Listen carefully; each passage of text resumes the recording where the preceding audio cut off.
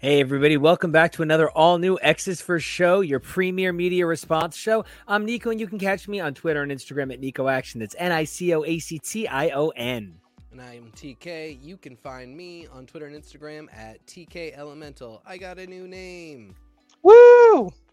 I stayed the same. You can find me over on the socials. It's at Kevoreally. That's Kevoreally. And we have a comic extravaganza in store for you. I am so excited. Now, a couple of, last year now, we took a look at the complete works of the MC2 line, which was essentially Tom DeFalco and Ron Mars and Ron Friends working to create a real-to-life-esque aging situation for the Marvel Universe as we knew it. And now we find ourselves in a really cool position where, thanks to Spider-Verse's success, we have a ton of things we can be taking a look at and further exploring. And we're going to be diving into one of the most legendary runs of Spider content ever, and that's the JMS run of Amazing Spider-Man. And I cannot wait to tear into this thing. It's one of my favorites of all time. I know, TK, it's a little newer for you. It is a little newer for me, but we did start cracking into it when we were doing MC2 because we were kind of playing around seeing what our next coverage would be. And this was high up on the list. We started to do some prep work for it. So it is one that I have a little bit more familiarity with, which has helped to inform all of my Spider-Verse knowledge as well. So, it feels a little more like home this third or fourth time around that I'm reading some of these issues. I love that. It's one of my favorite Marvel runs ever, one of my favorite Spider-Man runs for sure. Kevo, now I know you're not like the most spidery spider person, but when I said to you, by the way, Spider-Man's magical, I was like, oh, sure. Yeah, there's so much to Spider-Man, which is a huge part of why I'm not quite as spidery, because it's almost too much for me at times, but it's certainly fascinating to learn about. I know that we just went through that whole Dark Web saga earlier this year, and so that was a really fascinating spin, and I know JMS ASM is something you've talked about a lot. So I'm really excited to learn the nuts and bolts and what it is that drew you and draws you to this run of Spidey. And it's so in what something TK said earlier today. Very much, I'm so glad that my influence on people has brought people to the JMS ASM run. But one of the things TK said is that you can literally still see this run in every page of Spider-Man right now. Everybody's still reacting to this. It is the new X-Men of Spider Bites. Yeah. And right down to the fact that, I would not describe J. Michael Straczynski as a Grant Morrison type, nor would I describe Grant Morrison as a J. Michael Straczynski type. But let me be really clear. I really want to see Grant Morrison's Murder, She Wrote. But, they are both iconic figures that work in sci-fi fantasy media, not just comic books. They both have done treatments and work for television and film, novelizations, video games, comic books. They very much understand the multimedia nature of a lot of these stories that we tell. Frank Quitely, who drew Grant Morrison's New X-Men, is to me the next guy I think of after John Romita Jr. for having a style that I'm obsessed with, that I also know freaks people out sometimes. And it's that really sexy ugly we love. Yes. Even somebody like Bacalo, who has a really recognizable style, it's just a little bit more kawaii, a little rounder, such that even though it's so distinct, you don't put him necessarily in that same camp. But yeah, Beautiful Ugly is a great way to describe it. And these runs are both coming out in the early 2000s. They both have one of the infamous Nuff Said issues that were created without any words, just images. So, and then both are these defining works that for the next 20, starting to bleed into 30 years, people are building off of what was built here. The seeds that are planted are still growing, and we still kind of are expecting people to pick up the ball from right about this line. Well, and to mention picking up the ball from right about this line, we're talking about a run that began like way back in 2001, but the effects of J. Michael Straczynski's work haven't gone anywhere. If you take a look at the upcoming SDCC panels, actually, J. Michael Straczynski's work is going to be featured there, as it was just announced that he is going to be taking over Captain America. So, you know, it's also of note that while it's really cool that on Friday there's going to be a panel featuring JMS, there's only a total of 7 Marvel panels for Marvel Comics at this SDCC. And I think that has to do a little bit with like the changing tide of things. Why are you going to go bonkers? Like, why are you going to go full Bianca Del Rio over SDCC with your Disney when you've got the D23 convention just like a hot 10 seconds away?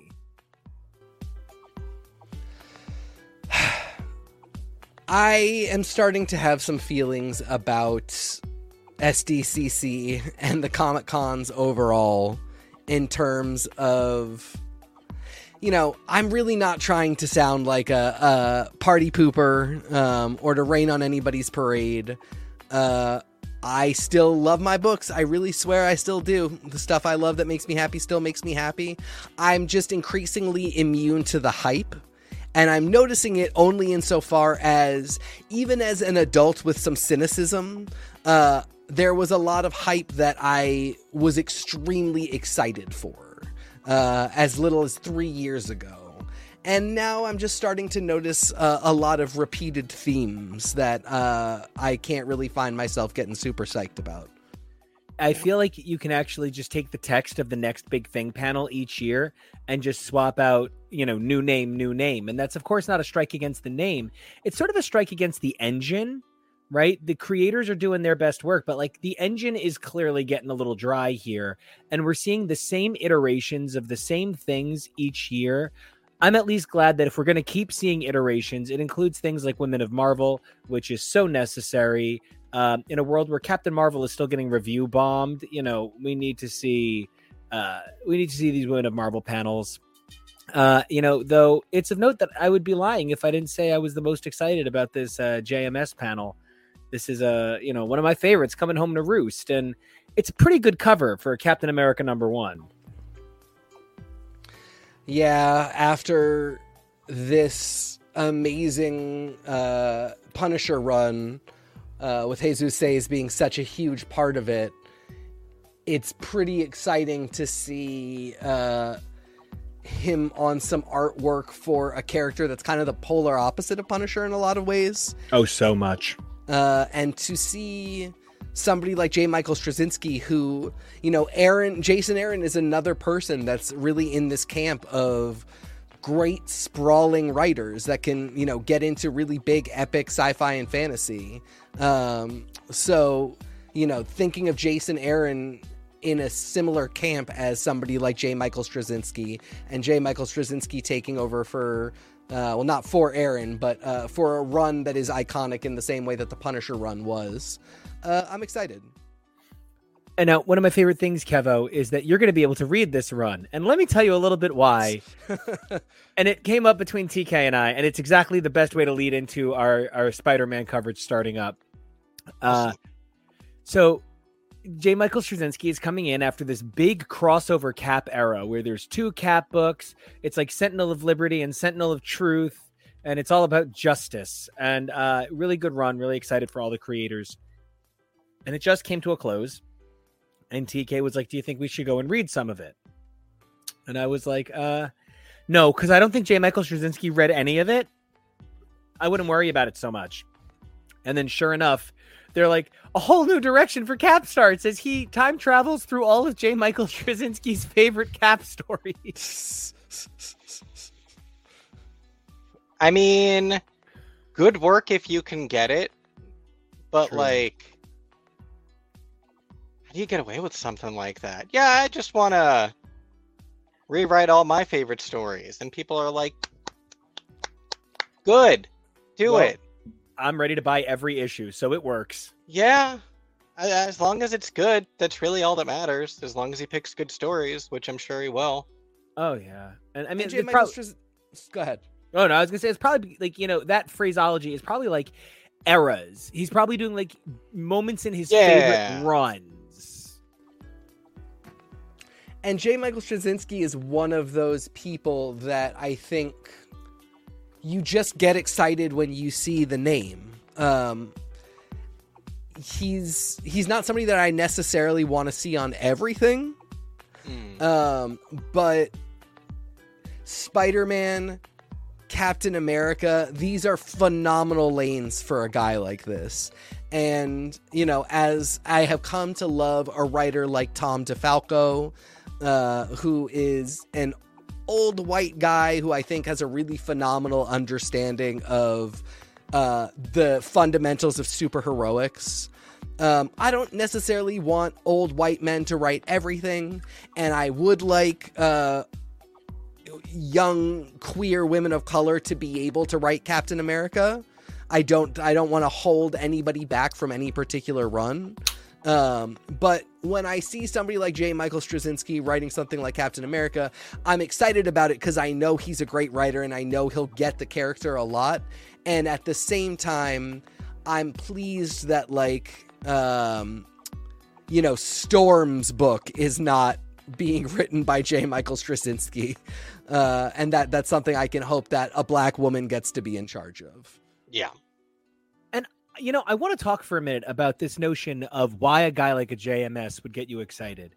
Almost every one of my favorite reinventions in Marvel history is JMS. I don't know what it is. His Squadron Supreme is the best Squadron Supreme. His reinvention of all of the Golden Age characters in the 12 is one of the best things Marvel produced in that era. His Thor is one of my favorite things I ever read. But then there's tons of J. Michael Straczynski that leaves me kind of dry, and I have no real relationship with it. And part of that is because when J. Michael Straczynski comes onto your book, he's going to take such a big swing. It is only going to be big swings only. And every big swing he takes is about deforming your understanding of the nature of the storytelling. You know, when I think about Neil Gaiman, and that's Mr. Sandman to people who don't always realize that Neil Gaiman really did get his start in comics. He's not just like a superhero in literaria, but like he really was the guy who was like, I think that Alan Moore could be made marketable. And like everybody was like, okay, we will someday reward you with an empire. And, you know, Neil Gaiman takes big swings and they connect with people's spirit in a way. Now, I don't think that JMS's big swings really connect with spirit in the same way, but I do believe they connect with identity. And that's where his Spider-Man is my favorite Spider run of all time.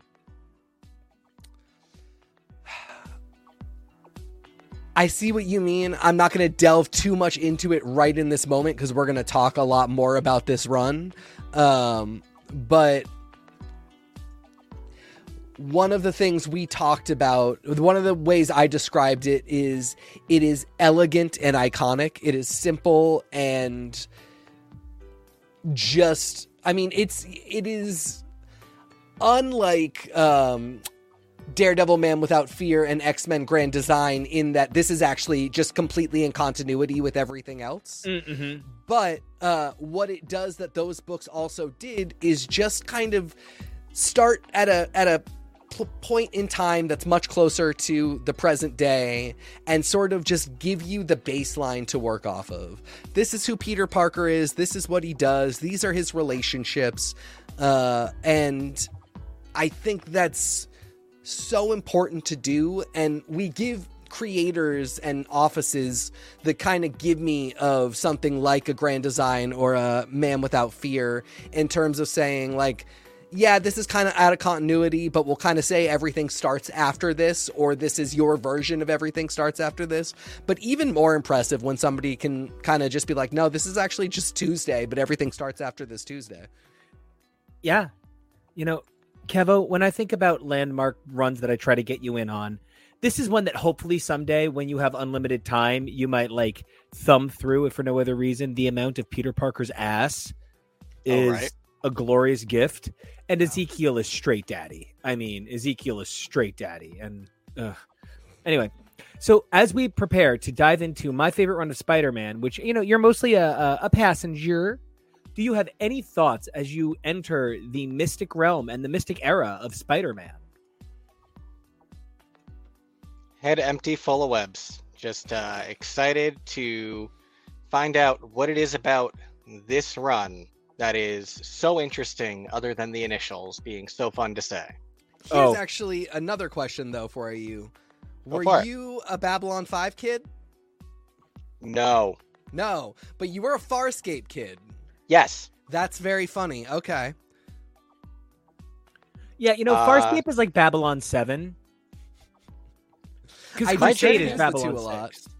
My journey to Farscape was weird because I wasn't technically a Farscape kid. I was a Farscape adult. I discovered it through the series finale miniseries. And so I'm always weird, which is why weird runs and things like this Captain America is good for people like me, because, you know, you're gonna hook someone with it. So now, speaking of hooking, I need to start this saga of Amazing Spider-Man by J. Michael Straczynski by just sort of saying Spider-Man was at a creative dearth.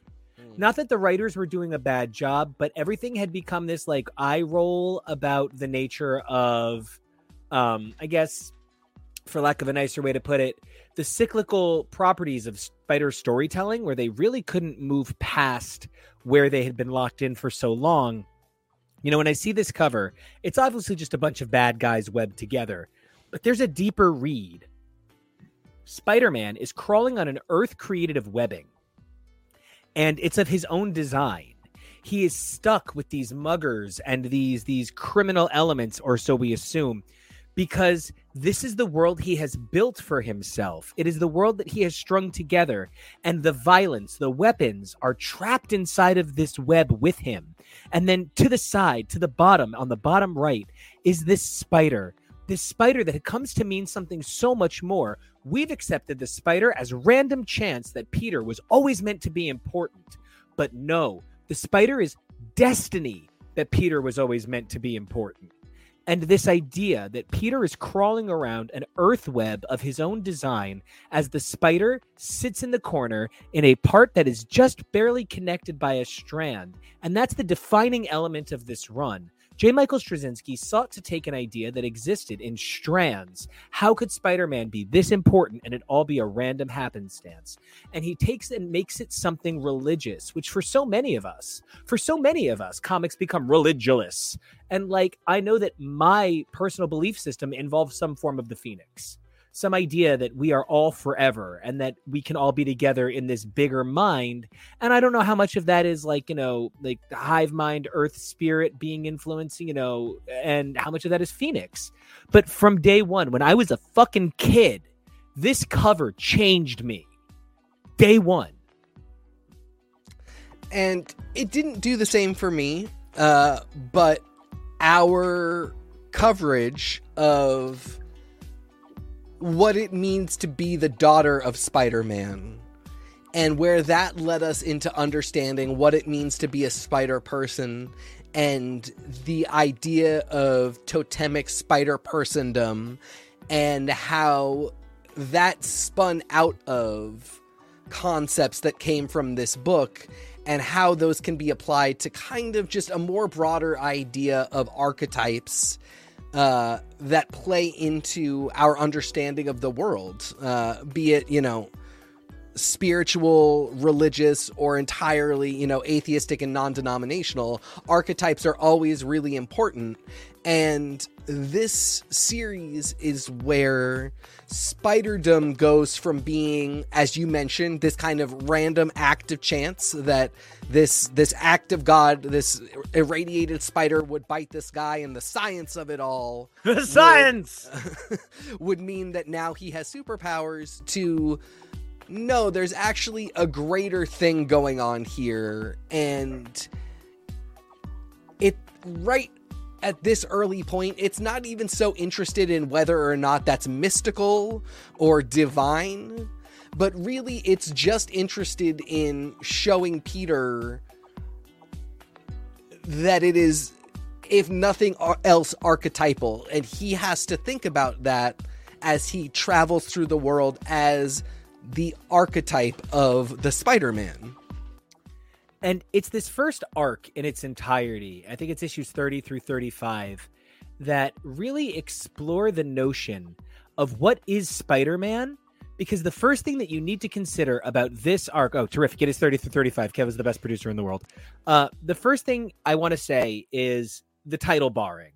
I loved this era of title barring. I loved this style of corner boxing. There was something luscious. There was something over entitled about the amount of room they felt confident giving to Spider-Man in the corner of his own book. And I don't know. This era of Spider-Man has always really been a powerful thing for me. And when I look at this run, this first arc, there is no, there's nobody named Osborn. Mary Jane is a shadow that haunts Peter romantically.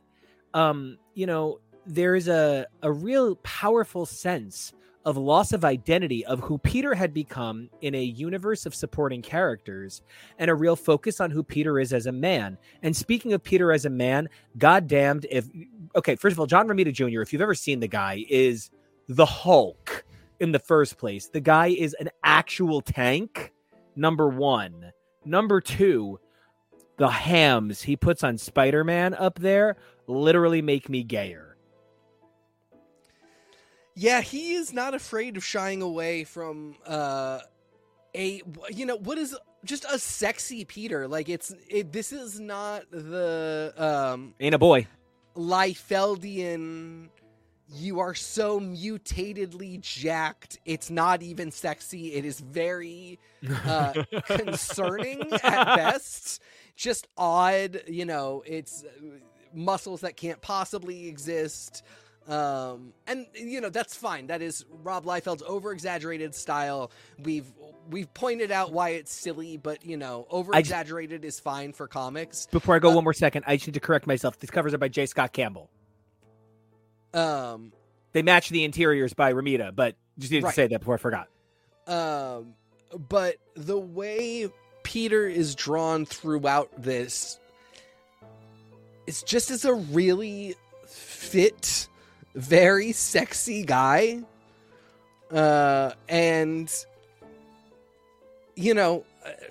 Frankly, so is Ezekiel Sims. A really, really handsome daddy of a man. Oh my God, he makes no sense. I am Is that this guy? Yes, and I'm not a feet person. Show feet. Yeah. But it does feel like Romita is particularly invested in that aspect of the situation, and I think we're all better for it. I don't know. It's always really interesting to me.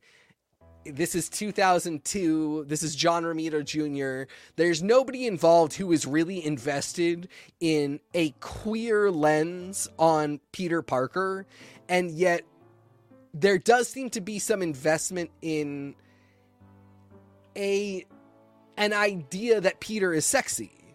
And that despite the fact that mostly heterosexual men will be reading this book, that it's okay to draw Peter sexy and to kind of assert that. And the sexiness is actually a necessary part of this era of Peter Parker, one of the big things about this era of Spider-Man is it's not just that Peter's an adult. Peter's an adult with adult concerns. Peter has a job. He wants to get some. He misses his wife. Peter is so much more than a boy in this run. And it's so significant that when we think about that, when we think about what that means for a character like Peter Parker, that we consider that this was a character that was forced into repeated roles. We were forced to have his child taken from him because we couldn't identify with an adult Peter Parker who could have a child. And I think in some ways it's because the 80s weren't sexy the way the 2000s are. And if you're telling me I can see Ricky Schroeder in Silver Spoons, or I can see Ricky Schroeder on NYPD Blue, you know I want that butt shot. And speaking of that butt shot, I just need to comment on what is possibly one of the top 10 most famous images of Spider-Man ever. And it is in my top 3 ever. I don't even know what to say about the colors on this. I think these might be the finest colors on any comic page ever. I remember being like seriously 15 years old and like not even knowing what to say at looking at this and just being so stunned. And it's such a beautiful, famous piece that it was used as the only advertisement. Like it would literally just say JMS, JRJR, ASM. And that was like an advertisement they ran on this in tons of books because you didn't need to say more. Yeah. And I genuinely find this a really moving image.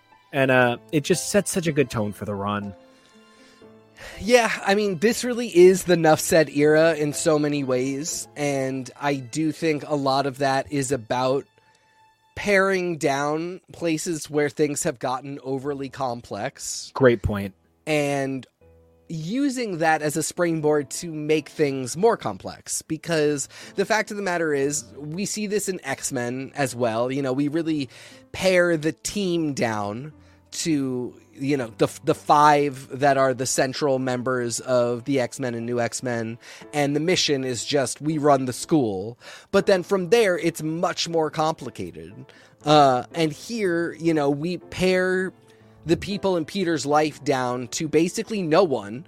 And we start to introduce them slowly. You know, first Aunt May comes back, and then Mary Jane comes back into his life. But again, as you said, there's no Osborns. But in doing that, we then start to introduce this idea of totemic spider personhood, and we introduce characters like Ezekiel Sims and Moreland, and it is more complicated, but the way we get to more complicated is by simplifying a lot, and it's about simplifying the iconography, imagery, the basics of what makes the character who the character is, and then we go from there. And, you know, this first issue plays on color so much. It really uses the dark danks of night for blue, and it uses really bright warms to bring the day in, so that once Ezekiel starts literally gripping the walls with his feet, and we have no idea who the fuck Ezekiel is. There's nothing clear about this character at first. And he just flat out says, you know, it's so weird that you never once said to yourself, was it just a radioactive spider? Or was there something else? How have you not caught that you're a scientist who's applied no science to being Spider-Man? And it's just this moment where it's like, you know, I think about the moment that made me say comics are greater than I had ever dreamt of. And it's Grant Morrison, and I'm holding New X-Men. And it's that moment where they say, why do you think the X in Weapon X is a letter? It's a Roman numeral. You're not Weapon X. You're Weapon 10, buddy. And he's just like, what? Yeah, you know what? Come to think of it, I don't think Hulk got bit by a radioactive angry person. I don't think, you know, that Iron Man got bit by a radioactive toaster. I don't think radiation just gives you superpowers. So that question being asked by this person who had never existed before in Spider-Man, he just comes in and unearths this truth. Sort of the same way Cassandra Nova comes in and just kills all the mutants. But the thing that this issue provides that I think is also worth noting is in creating Ezekiel, who you might think is going to be super important, but heads up, he is criminally underutilized to even this day. Criminally, you get the world's gayest cannibal vampire. To go back to Ezekiel first. So, I mean, first of all, yeah, anything to not talk about Moreland. I understand. Yeah, the question of why have you not employed the scientific method seems to be almost an indictment of every single writer that came before. Yes. Like, why did you guys not do a little more than this? Of course, in the 1960s, when the public did not understand radiation, and we had things like Godzilla, the idea that radiation was equivalent to magic made total sense. But it's been decades since, and we now know for sure that all radiation does is give you cancer and mutate your genetics. So why did nobody press on that a little bit more? Okay, I'll do it. I wrote Murder, She Wrote. Get out of my way. Angela Lansbury couldn't handle me, and neither can Peter Parker. That Mrs. Lovett mystery solving pussy is just too much for us to try and keep in one hand. You know what I mean? And I agree with you that Ezekiel Sims is criminally underused, but I also really appreciate that I feel like Straczynski knew he had immediately gold and didn't want to turn this character into a crutch. But what you see right off the bat is that Peter is somebody who has needed mentors and has deserved them and has deserved somebody to sort of look after and care for him a little bit. And what I love is that while it could be this older, wealthy man who could kind of be a stand-in for Uncle Ben, and he is, and it's great, and he does help Peter, he's put aside so that May can come in and fill that role, because she actually did that work and raised this young man. And they've never quite had...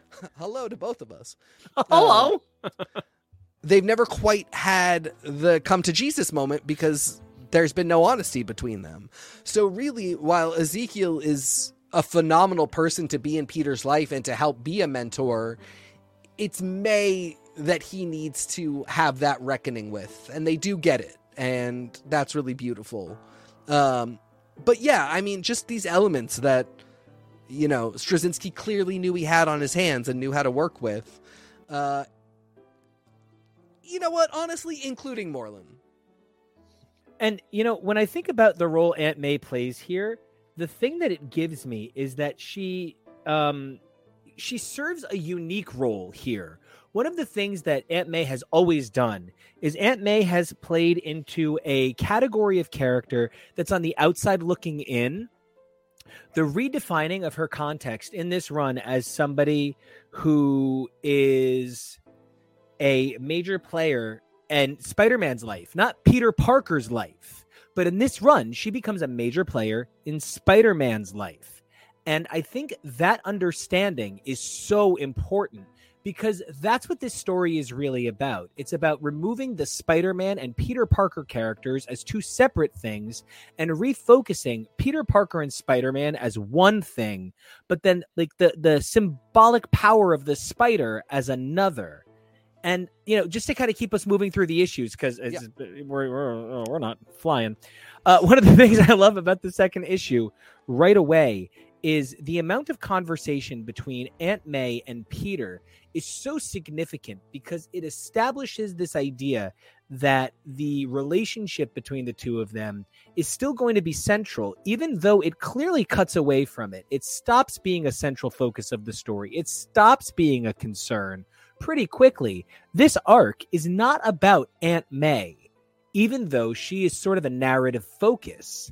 This arc is about the fact that Spider-Man is so fucking busy fighting octopus people and venom people and snake people that he's never wondered, did my spider have enemies?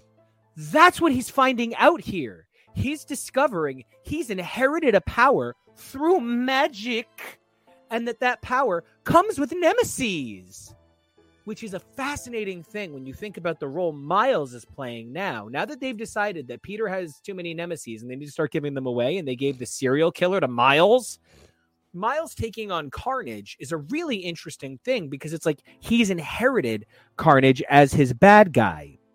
So I think the thing that it leads me to wonder about is how many writers were able to do so much writing about Spider-Man without addressing the spider. Like, this really is the Spider story. And the way they have Spider-Man begin, I don't want to, this run gets oddly political for its era. Spider-Man foils a school shooting in the second issue, and then ultimately begins working at the school. And the shooter was a bullied kid. And, it makes Peter realize that he's not saving enough kids, which I don't know. Like, as a guy who works in education and feels like it's my job to save every kid I've ever taught in my entire life, that is the realest moment I have ever seen in fiction education. Really gripping and gutting. My job is to save every one of these kids like I am a superhero. And to see Peter feel that way made me feel very alive. But I will say, what got a little rough was the monologue about how these kids today aren't innocent like our kids were. They don't get to be kids.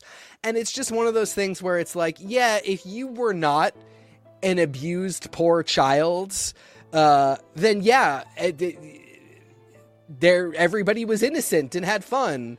But, just because you can see that the system and the world is failing more children doesn't mean that the children that you grew up with got to have a childhood. It means that you got to have one. And that was one of few things, like, as much as I love Straczynski in the same way that I love DeFalco, but he makes some mistakes. That was one of those moments where I was just like, oh, you maybe didn't realize that, like, childhood has always been horrible for some people, and innocence gets thrown out the window at the age of 5, at the age of 2. It doesn't matter. Some people don't get to have a childhood. Dexter didn't get to have a childhood. Those murders started early and often. And, thinking that because you had one, that meant that the world was better is just a silly thing to write.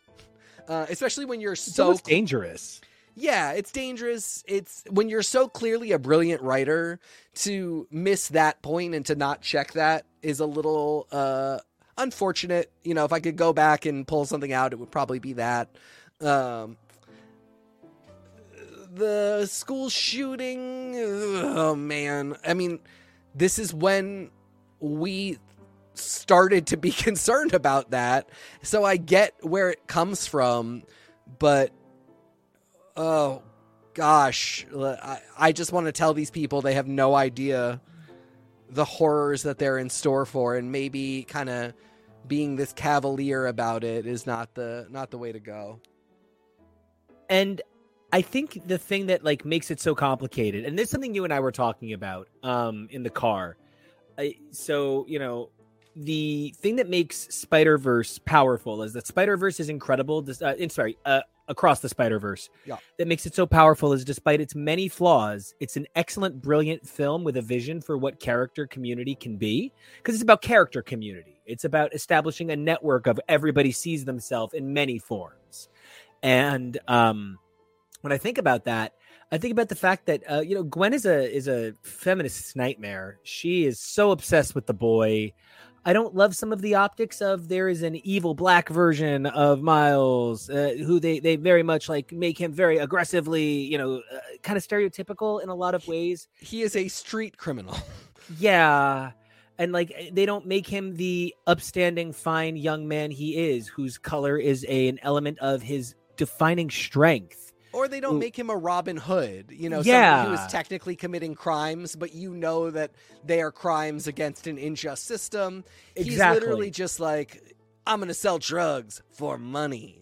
And it's gut-wrenching, and I understand the value of it, but like I also find it just hard to see because Miles has so been the exception of those concepts that, when we think about that sense of character community and that way that we are in love with the work despite its problems, right? Like, despite those things, so many of the beautiful things they showcase about Miles eat away at that concern.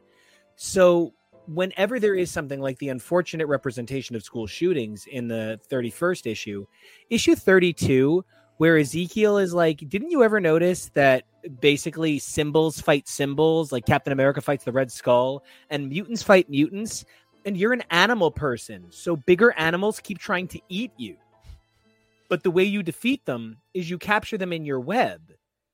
You got your powers from a magical creature, and you're not ever noticing that animal creatures only attack you?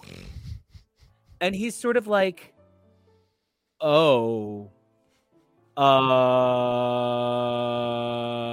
have to thwip. And that's, thwip over there. And so that's kind of the thing about this run that I love more than anything. This run, oh man, the person that taught me to be a Spider-Man fan, the guy who learned me how to thwip, just said into the chat, street criminal, or is he a vigilante in his universe because there's no Spider-Man in Across the Spider-Verse? Big shout out to Taran and Glima, / Taran Enigma. I really definitely don't think he's a vigilante, but I really do get your point.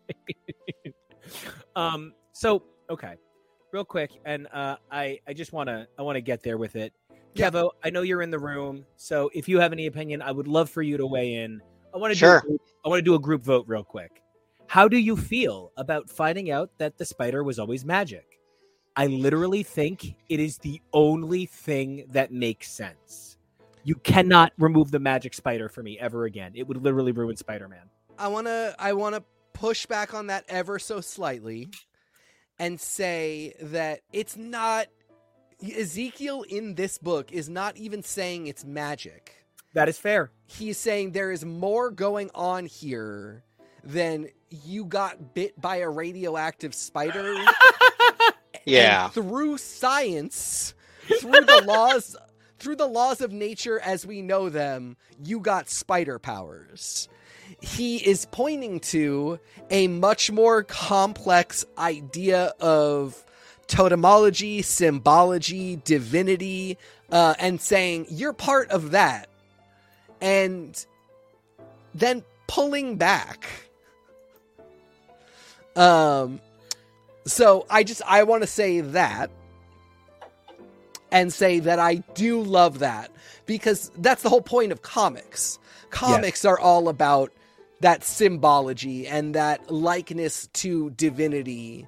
And while the comics that we got in the 60s made reference to ideas that sounded scientific, we mostly came to all put into common discourse that, of course, there was no science behind them, really.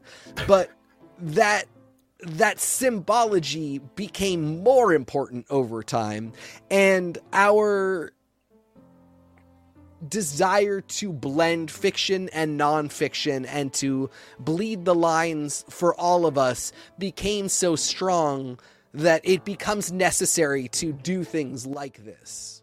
And something I love about this concept and introducing it is whether you love it or hate it, it doesn't really do much to change either the character at his core or even the character origin, really. It is still the I got bit by a radioactive spider, parentheses now, and it's wacky.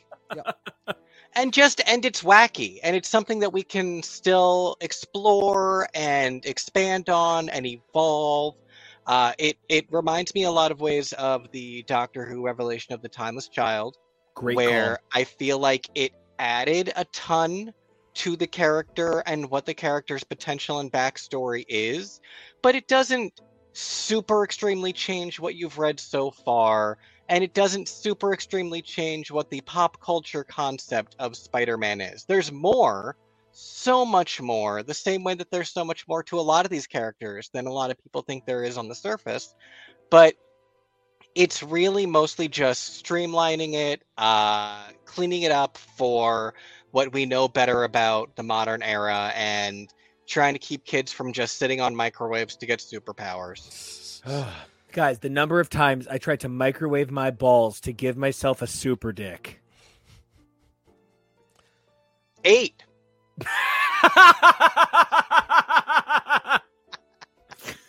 Now, I need to touch on something in this big conversation, because one of my all-time favorite things in the history of the Marvel Universe is introduced in issue 32.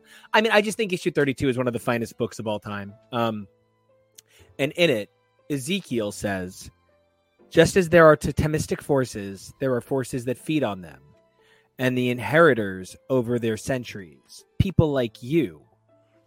Only a few of them still walk the earth. Really good prose. Lots of they hunt you, they eat you. I know you felt him. I felt something wrong. And then Moreland's dialogue is, I don't know. Do you think this makes my butt look fat? Anyone who doesn't understand how JMS is an actual master of comedic reveal, I don't know. Maybe it's too old school. Maybe it's vaudevillian, and that's what I love about it. But there is a slapstick to the way this man understands villain and humor. And like, what I love about that line is, if Aunt May saw a fight between Spider-Man and Moreland where she heard him say that, she would say, and yes, those pants make your ass look fat. Like, it's a phrase that exists in JMS's Spider-Man. It's a tone that fits in JMS's Spider-Man. And I just think it's great. I just think he's a charming villain. Yeah. He's a very simple villain, and especially now, he's going to go on to get less charming and less simple, but he really just is a predator that wants to, he's like Galactus. He just wants to eat. He's just hungry. He's just hungry. And he says repeatedly, this isn't personal. It's not personal. I'm just hungry. But I am just going to kill you. And no, I'm not going to stop. I feel a little bit bad because I can see you're a nice guy. I don't care. I love him so much. And it is funny. Like, it is funny. It's scary. Terrifying. He's a person with a personality. He's somebody who does wonder if his butt looks fat. But he doesn't care when he is trying to eat. And he has no sympathy. None of this stuff is going to stop him. And he doesn't really talk that much. No. He is goaded into talking more. And is like, I'm not going to keep talking because that's going to distract me from killing you. And he's, that is the writer saying, I'm going to break the rules of comic convention where if I can write my main villain monologuing, that's going to mean that somebody can distract my villain and save the day. But that's stupid. And somebody who has drive is not going to succumb to that. My villain that I've written here has that drive. And so he can't be distracted. Nope. So when we get to that moment where Spider-Man is quipping, he's not going to quip back. But that doesn't mean he's not funny like all comic villains can be. Here's the quip 10 pages earlier where it does not matter for the plot. And that's impressive writing. The thing that gets me the most is when somebody says, I have a MacGuffin, and the MacGuffin's always been hiding in your story. You've had the MacGuffin the whole time. You just never noticed it. It goes one of two ways. I either find you cloying or I'm impressed. Yeah. That they say that the radiation is the X factor from day one. Issue 1, the first dialogue about radiation is that it's the unique thing here. Ezekiel feels that because Moreland has already found Peter, it's too late. And it's so fascinating because Moreland is this unbelievable character that represents So, okay, I'm about to jump some tracks here a little bit. Sure. This is the gayest Spider-Man run ever. And TK, you're the one who points it out, and I would really love for you to kind of say some of it, but and I promise it comes back to this issue.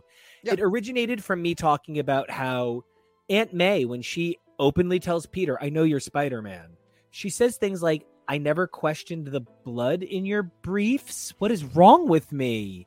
And she's like, I guess I just thought you were gay.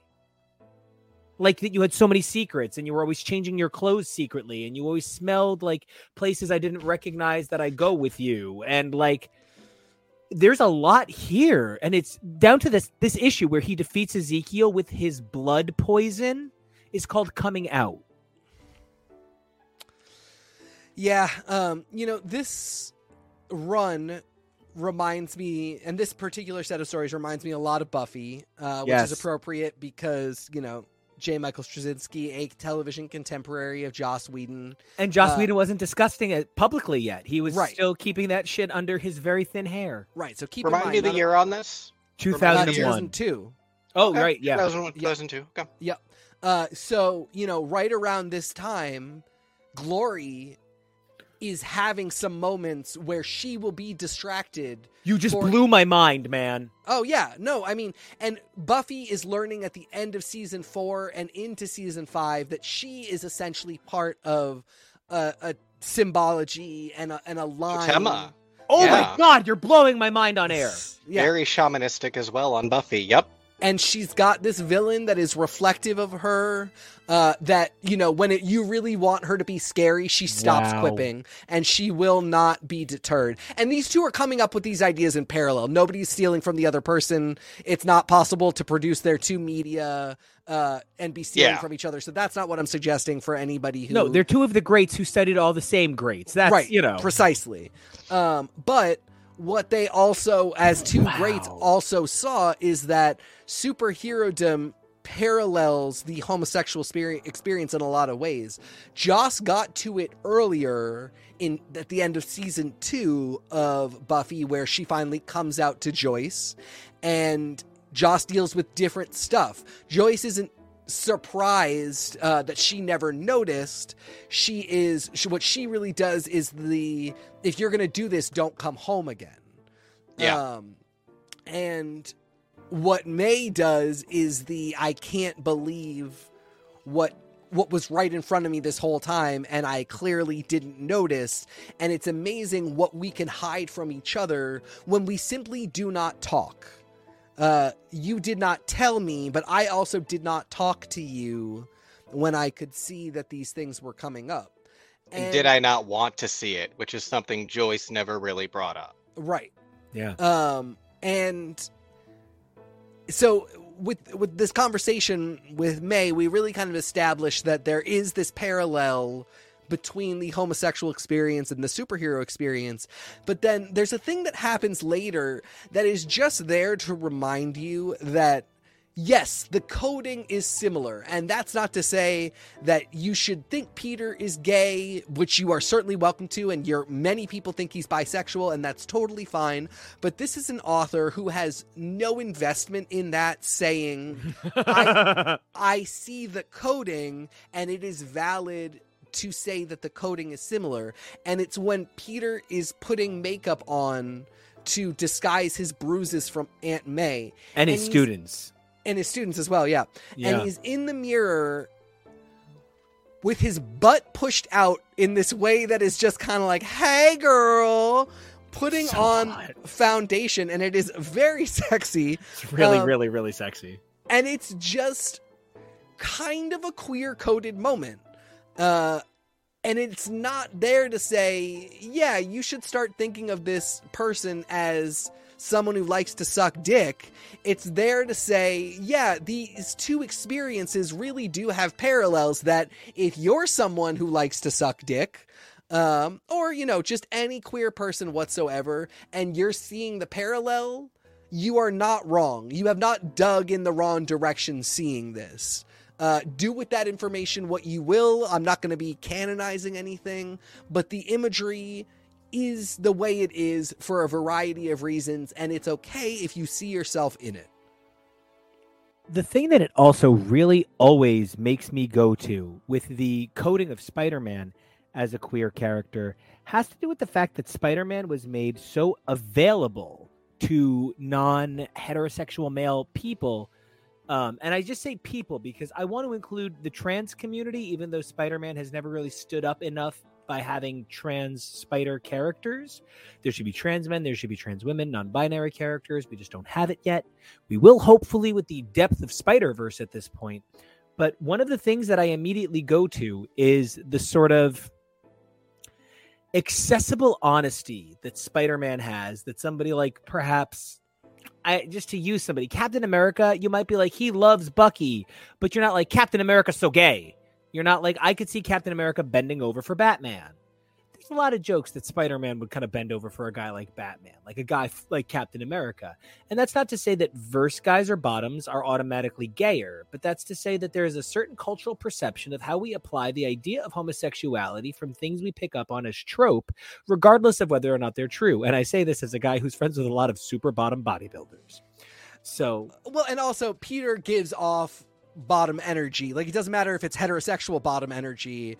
He really does. You know, he very obviously is the type who, I have the weight on my weight of the world on my shoulders. So when I go home and get in bed with you, you be the boss.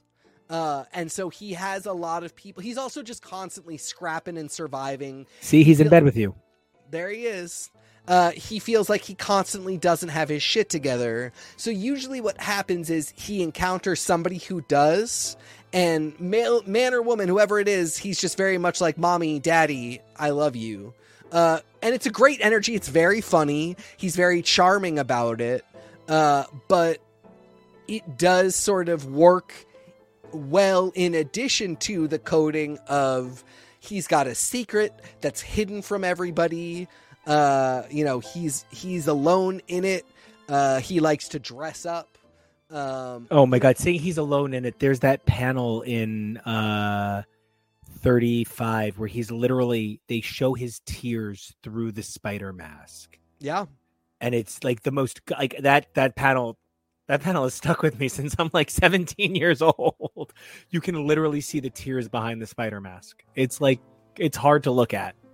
Yeah, so I mean, so that's what happens once we establish that Morland's here and he's going to kill Spider-Man is Peter is alone getting the shit beat out of him by this guy for multiple issues.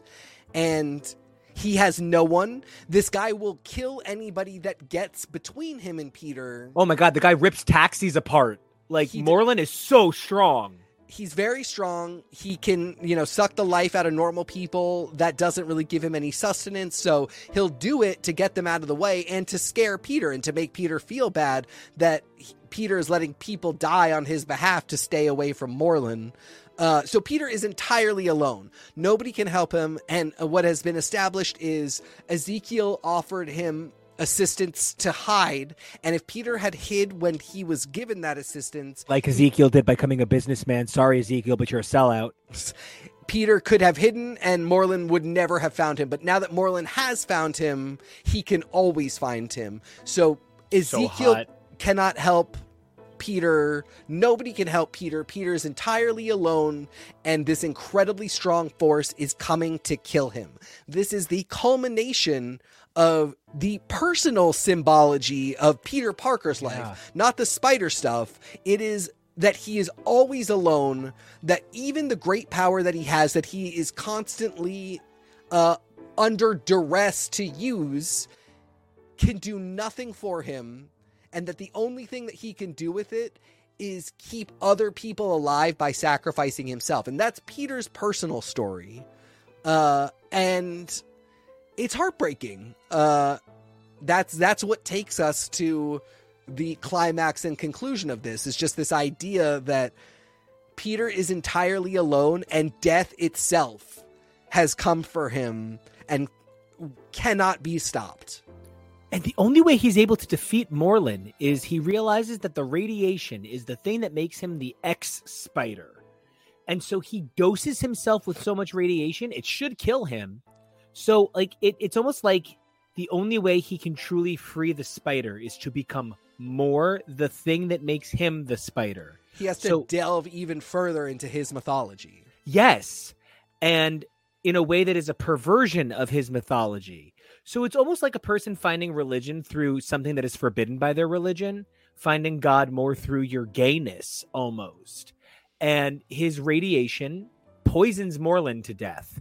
And God, when Moreland says it was nothing personal, I was just so hungry. Holy shit. Those are his dying words. Yeah, it's amazing. I mean, so you nail. And by the way, in between this, he ostensibly kills Moreland ostensibly kills Ezekiel. Ezekiel has a crisis of conscience and goes to help Peter, but that help is worthless. Good job, old white man. All Ezekiel will do is feed Moreland because Ezekiel has spider energy too, which he got through. Which he says at one point, there's true spider totems and there's false spider totems, and an inheritor can taste the difference. Yep. And all of this, you know, when we talk about this being new X-Men for Spider-Man, these little seeds and things are planted here, and this is what gets reaped in across the Spider-Verse, into the Spider-Verse for by Dan Slott. Dan Slott takes some of these rules and does the next Moreland and the Inheritor story, which 10 years later and then 20 years later. And every day it's always Spider-Verse somewhere. But this is the original thing that says that, you know, here's the setup for this next phase of Spider-Man, and we'll keep coming back to it. But so Ezekiel has this crisis of conscience, and even though he has said, I literally cannot help you, Peter, there's nothing I can do. This guy will always find you, and he'll kill me too. And by killing me, that'll make him stronger, so he can just kill you more. It's worthless for me to help you. But then, of course, he can't let Peter be alone. He does not want Peter to die alone. What a good Uncle Ben. What a good Uncle Ben. And so he goes and tries to help him and does get killed and thrown in the water. And we finish out this fight. Peter figures out what he has to do. More radiation, you know, exactly as you said, perverting the religious iconography that creates this spider divinity. And that radiation poisons Moreland, who, again, like, this is J. Michael Straczynski saying, I was totally serious. He's not a bad guy. You know, he really is just hungry. You know, he has no malice or ill will. And when he is beaten, he reverts to a lizard person. Well, that the imagery is, I don't know what to do with, and that never really comes up again, which is unfortunate because but lizards eat spiders. Yeah, I guess, but you know, we've had so much Inheritor work, and we've never seen this imagery again ever. I've literally read every page of the Inheritors. Yeah, but you know, he does just become weak and frail and sad, and exactly as you said, I was just so hungry, and he begs for his life because he does not have pride. He does not have anything but the hunger. Oh, he's and so cool. It just, again, it's this, we've simplified and we've streamlined to the point where the villains don't even have the kind of external life that somebody like Doc Connors has. Great perspective. He's got a wife and family, and we've got to kind of judge, well, is he a bad guy because he wouldn't take care of them? Is he actually a good guy that we can sympathize with because he was just trying to do science? This guy has nothing but the hunger, and that is kind of important in its own way because we've let ourselves get so caught up in how human our villains are that we just spend all day kind of jerking each other off about, you know, how much we identify with them, which of course we should. I do it a lot. Magneto is my favorite. Magneto committed some serious war crimes. I still love the guy. But let me tell you this. I would have at 14 years old loved to have been the guy that danced with him at his bar mitzvah. Exactly. But Moreland is a lot simpler than that. And being a lot simpler than that makes things a lot more complicated. Yes. As we delve into what all this stuff means. So, I mean, sorry. But now can you see why literally when we got to him in Spider-Verse, I had an anxiety attack on air? Yeah. Oh, yeah. Oh my God, this is one of the greatest villains Marvel's ever had in their entire 70, 80, 100-year canon. Yep. However you want to splice it, he is one of the finest concepts because he gets inside you. He makes you feel sick. Like he's like a Zorn, where the idea of killing him is actually a betrayal, which is where Spider-Man isn't the one who kills Morlun. Morlun would survive the radiation poisoning, but be too weak to do anything, and probably even be able to be thrown on the raft or something. But Morlun has a human sycophant. He's got a Renfrew. Yeah, named Dex. Perhaps not the sweet, loving little man that someone like a black tarantula would keep. But Dex looks so iconically 2002 street skeezer. It is just perfect. I knew so many Dexes when I was 16 years old, and they were who sold me the Adderall. It's just John Romita Jr. has been getting it perfectly for decades on decades. And, Dex is just the skeeviest little dude. And he's exactly who you would get under your thrall to execute your plans when you have to hide because you're a vampire person. And when the thrall is broken, Dex does what every thrall does. Which is you kill the shit out of your evil master. Yeah. And Spider-Man has a real hard time with this. Spider-Man is like, if I ever see you again, I will fucking kill you. Get away from me. I can't believe you murdered someone. I was mad at him for being a murderer, and now I'm mad at you.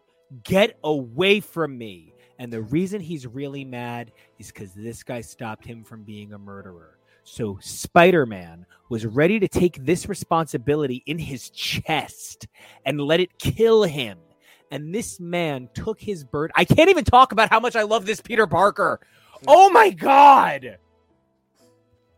And I might even challenge that I don't know. We'll never know if Peter was ready to do it. But what Dex did was take the decision away from Peter. And Peter love that. Wanted this moment of having ultimate power in a situation where he had been made ultimately powerless. He had been had every sense of power taken away from him, and the tables flipped so much that if he decided, I'm not going to kill Morlun, that would have been his power move to figure out what to do next. And he could have done something. Now, you're right. He could have taken him to the raft. He could have done anything. And Peter would have decided the destiny, would have reclaimed all of the power. He could have killed him and taken that on his shoulders as well. Dex took that away from him, and now this was just suffering for Peter for no reason. Oh, it's so good. I can't stand how good it is. Yeah. But that does bring us to the image that I believe sets this run on its unstoppable collision course with Aunt May Must Die. Heads up, the end of this series, the most famous end of any comic book arc since the Dark Phoenix saga. I will not back down on that. I will literally not back down. That One More Day is the most famous ending of any Spider-Man story ever. Yeah. Maybe more famous than the death of Gwen Stacy. Oh, more people absolutely more famous. hate this than understand the death of Gwen Stacy. Yeah. And when Aunt May sees Spider-Man laying basically naked, wrapped in bandages, in his bed, and his costume is in tatters around him, my favorite part is the mask is screaming. Yes. The mask is literally like, oh God, she found me. It's Van Goghian.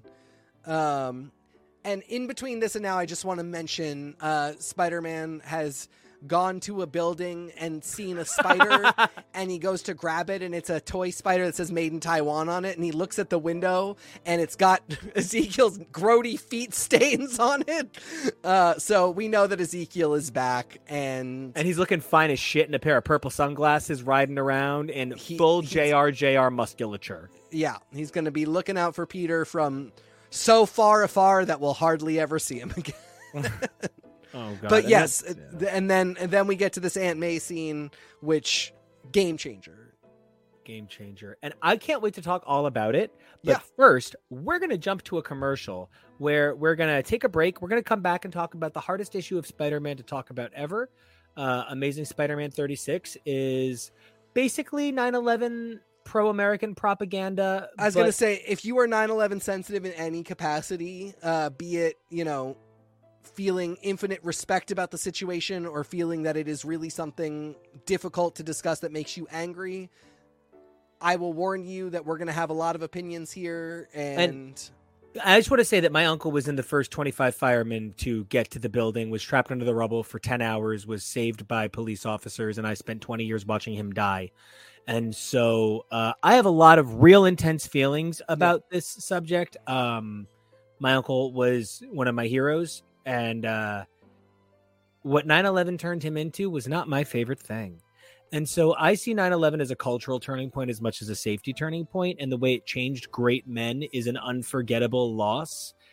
And that Spider-Man attempts to do something good with that way too soon was a disease that no comic book could avoid in 2011. No piece of entertainment could. I mean, we'll get into it. But yeah, I mean, if this is a trigger for you... Please just come back in 30 minutes. Yeah. Yeah. And then we're going to talk about what is literally one of my favorite issues. I can't... Do we get to the Hollywood issues this arc or no? Okay, so that's my favorite Spider-Man arc of all time. You're dumb. Go to commercial. I just love Doc Ock getting a movie. So let's go. Hey everybody, welcome back to X's for Show. We are your premier media response show. You can check us out everywhere at X's for Show on all your social medias. And now that I'm on Blue Sky, there's going to be an invite code for that. So we're all going to be good on that. And we're talking about JMS Amazing Spider-Man, my absolute favorite run of Spider-Man. And, TK, something I really loved, something that moved me in the car this morning. I've been talking to you about this run since before we were even before we were together. And so I've been waiting for this run to become part of our lives. And I was almost said I've been talking to you about this run since before we were friends. And that's why I had to stop myself. But psychically, I'm just projecting these thoughts. I knew you were out there, Amzadi. But oh my God, I had to change your mind because you missed our dead son. So I just changed your brains. We'll get to that. You said that this reminded you of New X-Men today, and it actually made me tear up a little bit because I think New X-Men is one of the finest comic books ever produced. And when this was coming out, it was coming out alongside New X-Men, of course, as we just said, but it was also coming out alongside Kurt Busiek and George Perez's Avengers. And anyone who knows me knows I am a little too attached to both of those men in a way that is probably sometimes not for my benefit. I'm looking at you, Astro City. So, and George Perez, if you say a bad word about George Perez, I literally remove you from the stream. You have to go. So. That's the only way to do it, man. It's the only way to do it. And, it's really unfortunate because these are two iconic runs that it's actually pretty easy to, if you don't really know comics, pretty easy to discover that these are iconic runs and that kind of everything that you know from the last 20 years stems out of these. The same is not true for Avengers. George Perez, I think, really evolves the art style of some of the Avengers in a way that only George Perez can do, but in a way that his is the transitionary style that gives other people permission to get a little broader with their perspective. What a great way to look at it. The person I'm thinking about most is Wanda. Wanda's such a good example because George Perez draws Wanda as an ethnic woman. Oh my God, she's so stunning. It's hard to talk about. Her flowing curly hair, and her incredibly tight features on what is a very beautifully wide set face. He gave her ethnic features that befit her beauty. And then nobody does it again until last year.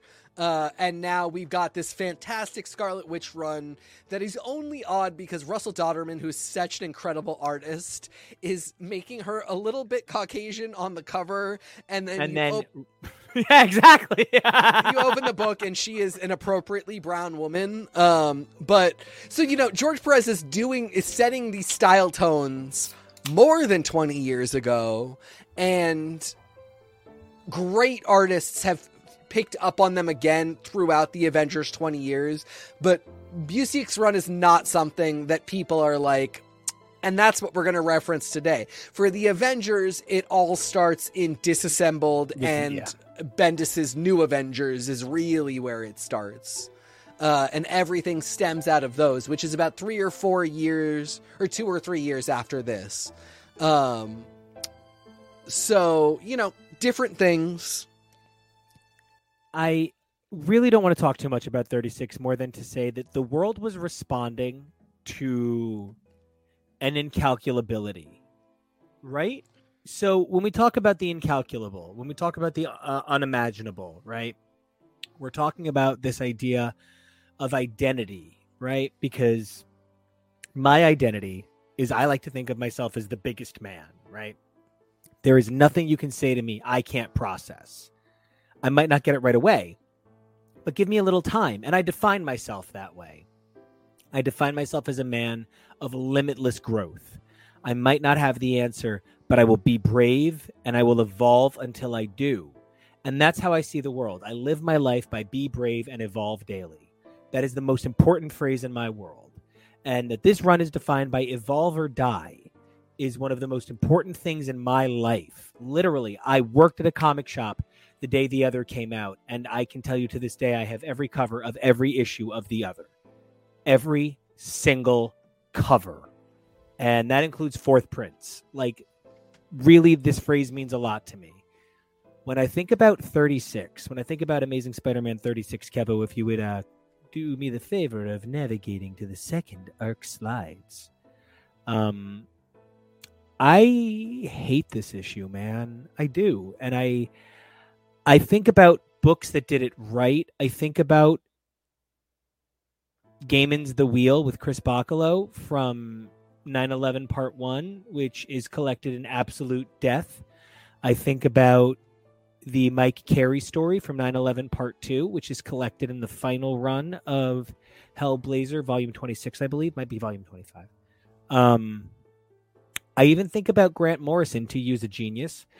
Grant Morrison's stunning work with Polaris, grieving the loss of Magneto, standing in front of a statue of him. If you don't think that that is every one of us who looked at the place the towers used to be and didn't know what to do with ourselves, you literally have never been to New York. And I just hate that this issue was a god of stature being asked by gods of stature to make a statement that was meant to be a proclamation to heal an industry and to heal a people's.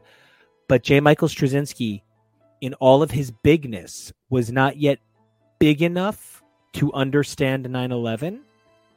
And the only thing I truly love about this issue is the final page that they have Storm, Wolverine, Hawkeye, Spider-Man, Reed, Cyclops, Cap, Thing, Thor, Vision, and Wanda lined behind the superheroes is... And see, I didn't even think about that. Lined behind the super... Yeah, because on 9/11, if you lived near the towers, 9/11 was tough. And I remember school shutting down. We're 20 miles from, literally the towers.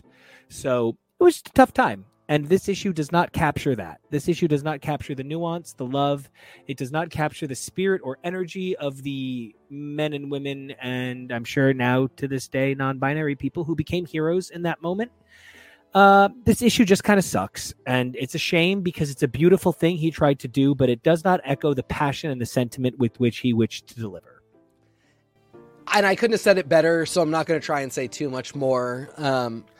What I will say is you don't do justice to the real human tragedy, like what you are talking about, the tragedy of the, being close to and aware of the human loss, the like literal people you might know who died, by putting Doctor Doom in a panel. Oh my God, the crying panel. Sorry. Weeping.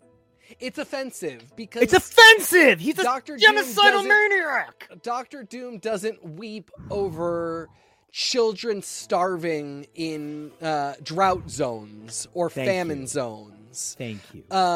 He's not going to weep over what is mostly adults dying due to the kind of terrorist attack he would plan. Right, exactly. Kingpin is sitting there trying to figure out how he can buy up the real estate. He's not really sad. He might be angry because he owns something in the towers, and now he wants to do an operation against the Saudis because he recognizes that they're the ones who funded this. But he's not sad. Magneto is trying to figure out if there are any rare metals that are in the mix that he can get. None of these people are sitting there going, this is a tragedy that breaks my heart. And to say that they are actually belittles the tragedy that it is, because it shows that you don't understand what the tragedy is and that you just want to make it something that is beyond comprehension when it is actually very easy to comprehend. And that's what makes it sad. And, you know, I mean, that Jimmy Eat World had to change the name of their album to self-titled from Bleed American. It came out before 9/11. It came out that summer. But, you know, we were just doing silly reactionary things in media for the next year. Happy Freedom Fries. That just got progressively stupider. And this is one that is clearly well-intentioned, but is wrong. And we can see that now. It even is labeled interlude. They make it very clear that it is not part of the run in any meaningful way. Isaac and Ishmael. It is Isaac and Ishmael. It is Donna going, and I get a boyfriend. Worst moment in the West Wing history, and I'm including all of the years without Aaron Sorkin. Truly. But so to just hop over to the other issues, if I bought volume 2 of Amazing Spider-Man by J. Michael Straczynski, I would have thrown it in his face. Yeah. I would have been so mad about this volume. Yeah. So issue 36 is the 9/11 issue, which I feel like we never have to talk about again. Issue 37 is Aunt May's psychological descent into madness, realizing the person she loves the most, the biggest thing in his life, he managed to keep a secret because she never wanted to think about it. If we're saying that Peter is destroyed by everything that is happening, Aunt May is destroyed just as bad. And she's crippled. You see the crippling of an old woman. This is like Ellen Burstyn in Requiem for a Dream, you guys. She is that level of broken and on diet pills. And guys, it's stuff that we think is really cute, but she like goes on a psychotic letter writing campaign to every talk show host on television, telling them to leave Spider-Man alone. I think if we had gotten a Morrison, she actually would have. It would have been dark. Yeah, I think she actually would have gone a little bit like recognizably unwell. What we get here is very tragic, and J. Michael Straczynski does a very good job. But there is a line that he will not cross, and it's the Angela Lansbury. She has to stay sacred. Yes, and she can't. He never really gets into the psychology of why she allowed herself to ignore this. And again, a different writer would, and it would be a big problem. It would be a big character flaw for her that would say, this woman is not perfect. This woman, you know, it's so sweet because she's not homophobic. She says she wouldn't have cared if he was gay, but it would be as though you found out that she did care, and that it took a minute for her to come around to the idea, and in that minute she was a little bit homophobic. That would be a horrible thing to learn about Aunt May, but if you wrote it the right way, you could forgive her and come back from it. Yes. This is written in a way where it will never be said that she did or felt anything that needs to be forgiven. It was just they didn't talk enough. Whoops. And I think it's unfortunate because, it's unfortunate because Marissa Tomei is now playing Aunt May, and this character has to live for another 60 years. My dream MILF of all time, Truly. playing Aunt May in my Spider-Man fantasy. Jesus, this is just cast an older Seth Rogen as Uncle Ben and let me have it. Truly fantastic. Catherine Hahn being Agatha Harkness means that Agatha has to become a real character now. Yeah. She can't be the magic crone, pure archetype, no character. Aunt May can't be the aunt, pure archetype, no character. But Straczynski's kind of trying to keep her there. And unfortunately, for all the good dialogue that this has, it is about bouncing the hero archetype off the watchful guardian archetype. Off of like the school marm almost. And not bouncing Spider-Man, Peter Parker, off of Aunt May, the woman who was washing blood out of his underwear.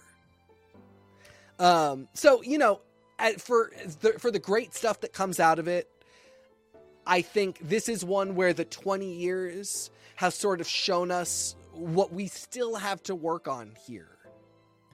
And, it's that this whole issue sees her psychologically dealing with it. And there's something very powerful about her saying, we need to talk right now. Yeah. She's taking ownership of this. And she flat out says to him, I know you're Spider-Man, holding tatters of his costume that he must recognize are missing when he sees it. And he's just like, I don't know how to talk to you about this. And when she's like, I mean, really? Do I love it? Probably not. But is it what it is? It's what it is. And he picks her up and shakes her like Michael Jackson and Blanket. And it's so sweet because in this moment, his euphoria is so extreme. He loses sense of the fact that he is Spider-Man picking up his geriatric aunt. And he is just a little boy who is so happy that his mom loves him. Let us not forget, though, that they do, in between the start and the finish of this conversation, both confess that they, in fact, are the reason that Uncle Ben is dead. Died. Don't love that. I had a fight with him, so he's dead. I shot him in the face, so he's dead. I mean, it just really is.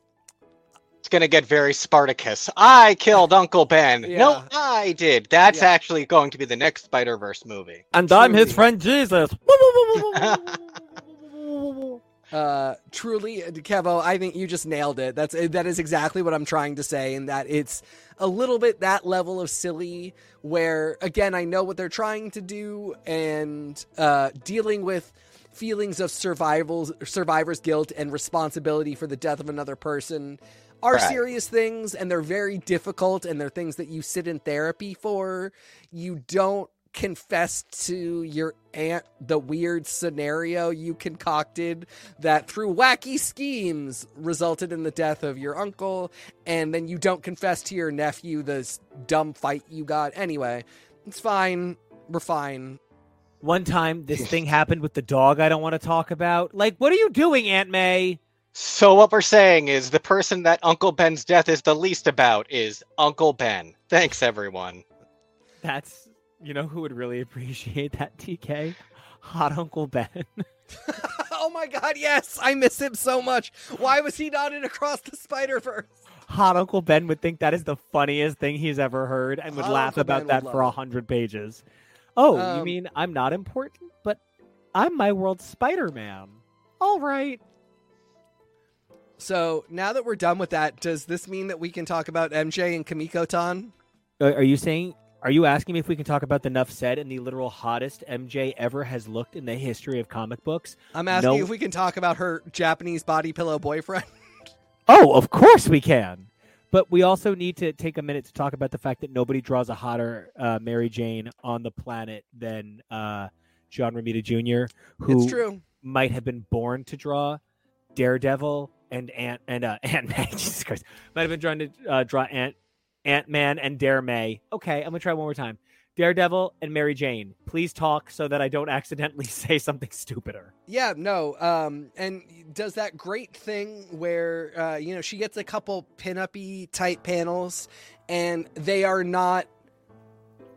I'm disgusted that you put this woman into this outfit or this position. They are. She's in a bikini.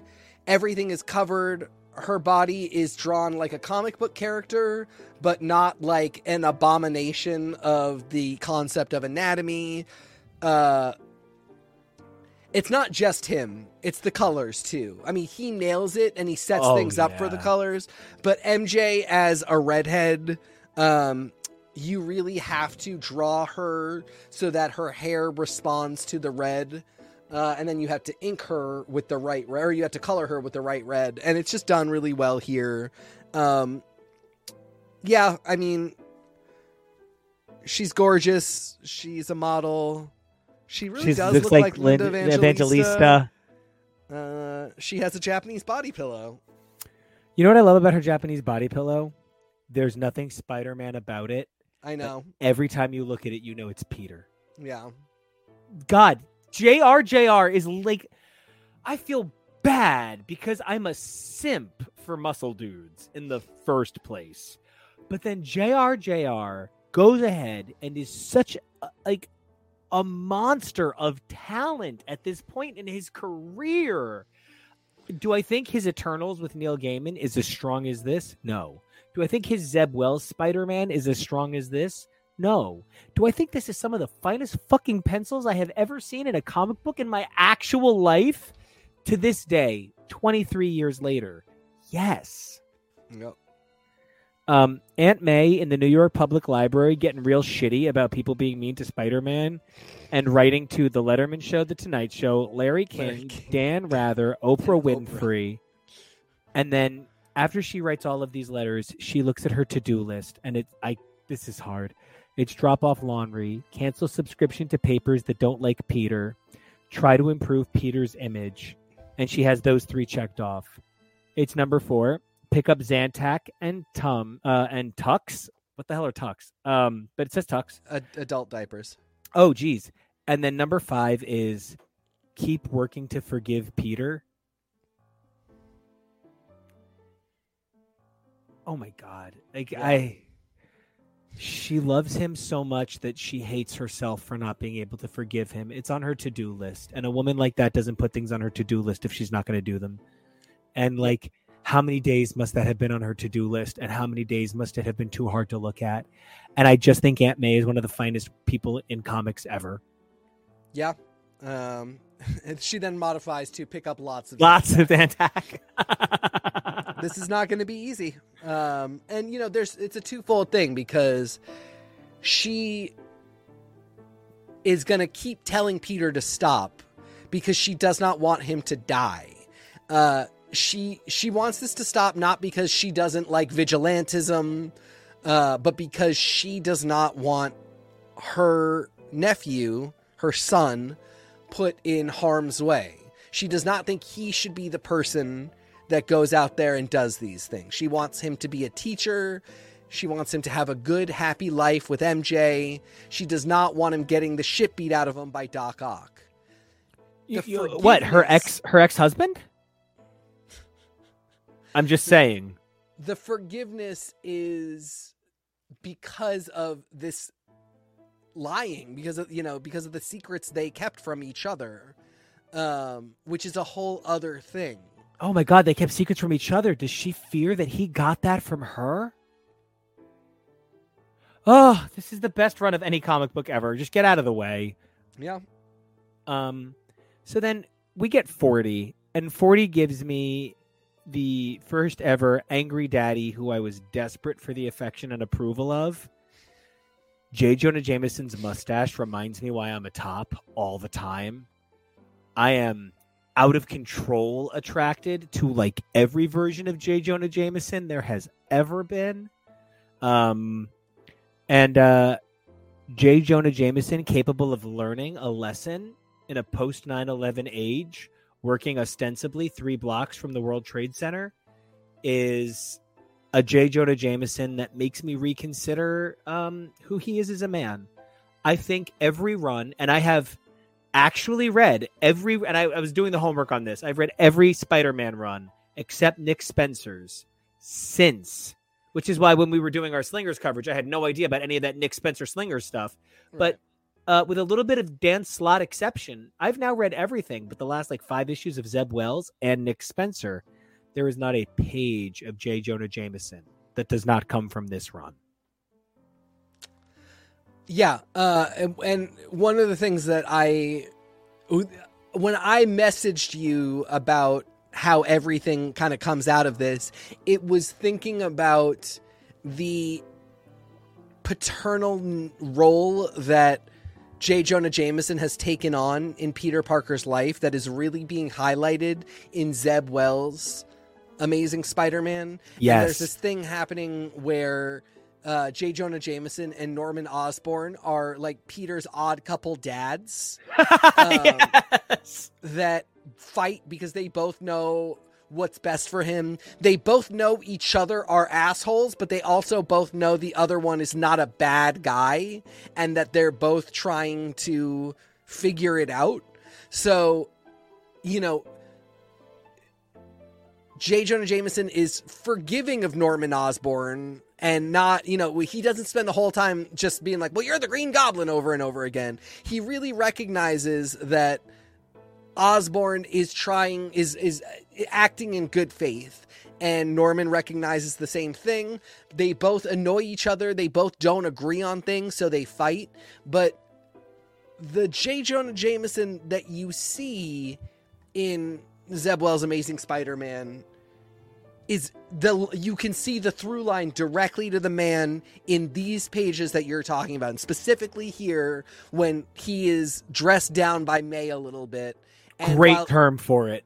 And while he does not capitulate, she says, I will cancel. And he says, I can lose the $1.50 a week. I can lose the $1.50 a week. What but he feels fucking bad. Capitalist thing. Exactly. Because it's still capitalism. He feels bad, but it's the rules. He feels bad. He does not like that Aunt May is upset with him. Yes. And that he said that he will accept it. He doesn't like it, but he does it.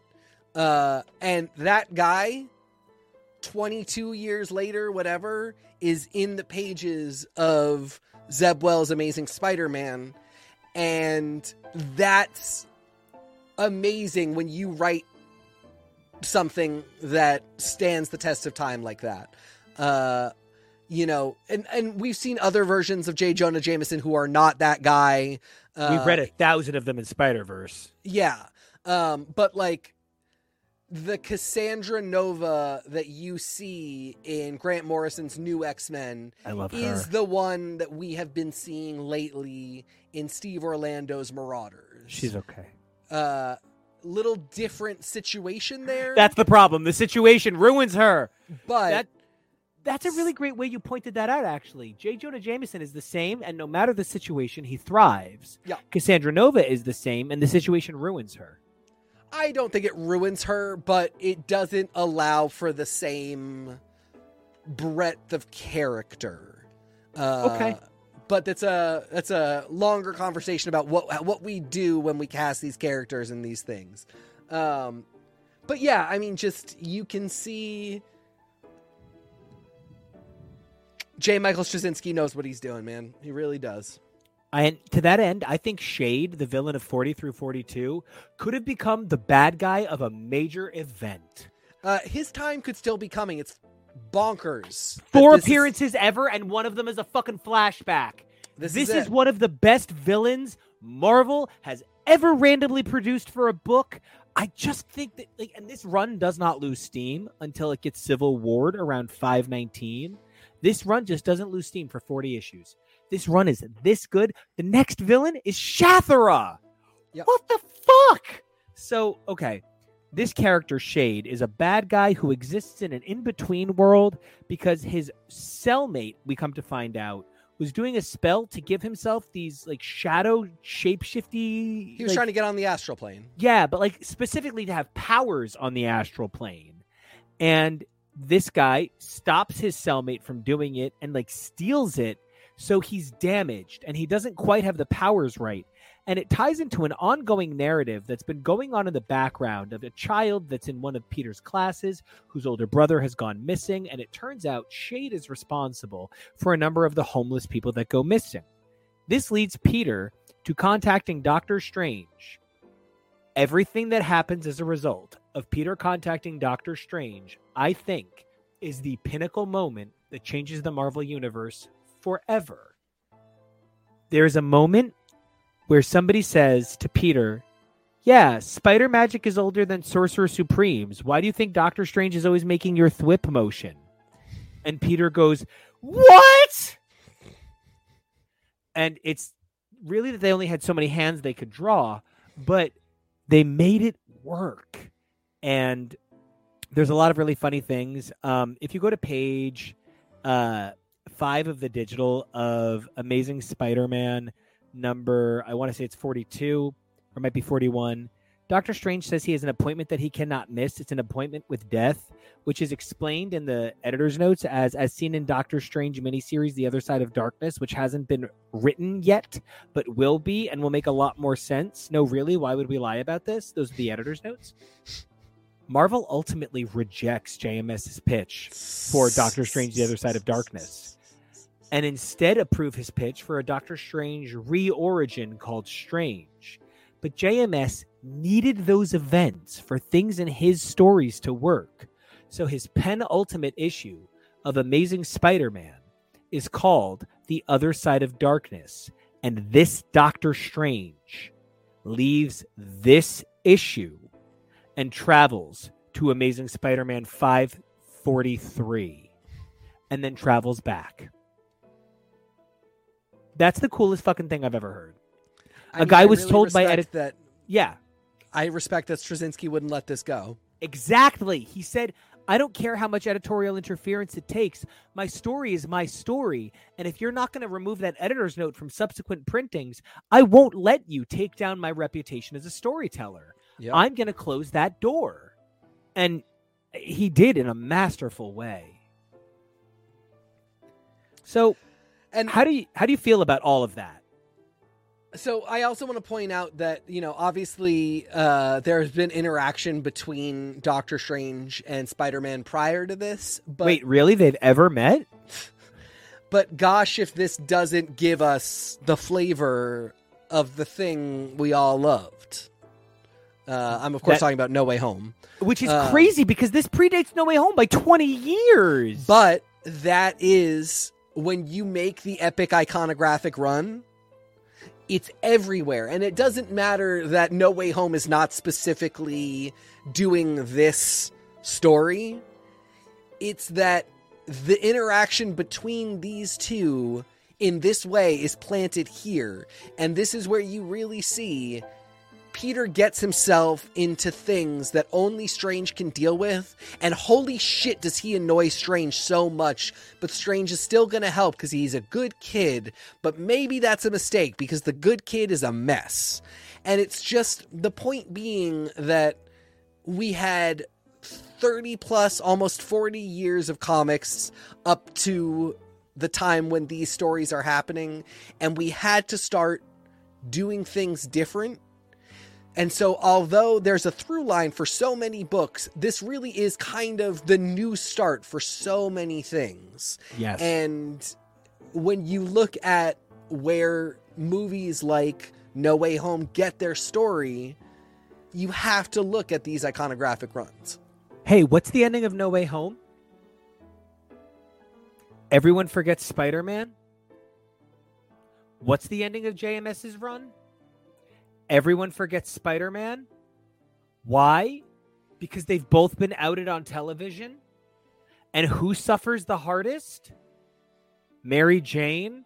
And whose death is at the center of both mysteries? Aunt May. Oh my God, No Way Home is the JMS movie we never realized is a JMS movie. Wow. I just that went from an okay movie that I really liked despite its flaws to a movie that has such totemic symbology to me I have a hard time talking about the final issue of this run. I like everybody of my age had a crush on Haley Williams for years, but I'm not into misery business. And that said, my heart hurts because the end of this arc is Peter goes into the astral plane to save his young student from Shade, who is only caught because she's trying to save her brother.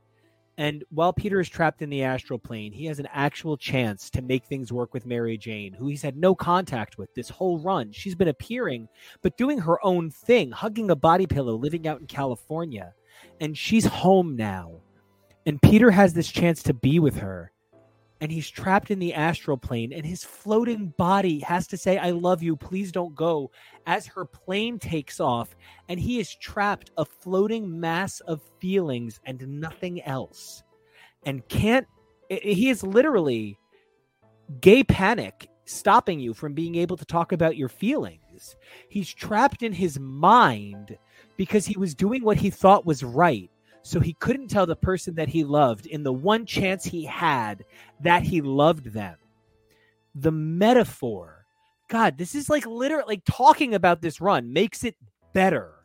There are books that we used to say each week talking about them made them worse. But like the more we talk about this, the more this becomes clear to me that this guy is JMS is like an actual master of his craft. And I'll be honest, I don't love Babylon 5. I don't love Murder, She Wrote. I don't love Jericho. I like JMS as a writer. I don't really love his television as a rule. I just think he's one of the finest comic writers ever. Like ever. And this run really presents it. How did you feel about the torture porn of Pete watching Mary Jane fly off? You know, this is the one thing that is tough because of knowing what comes after. This is the reverberation throughout time and space that One More Day causes in a way that is so toxic that it makes it difficult to enjoy.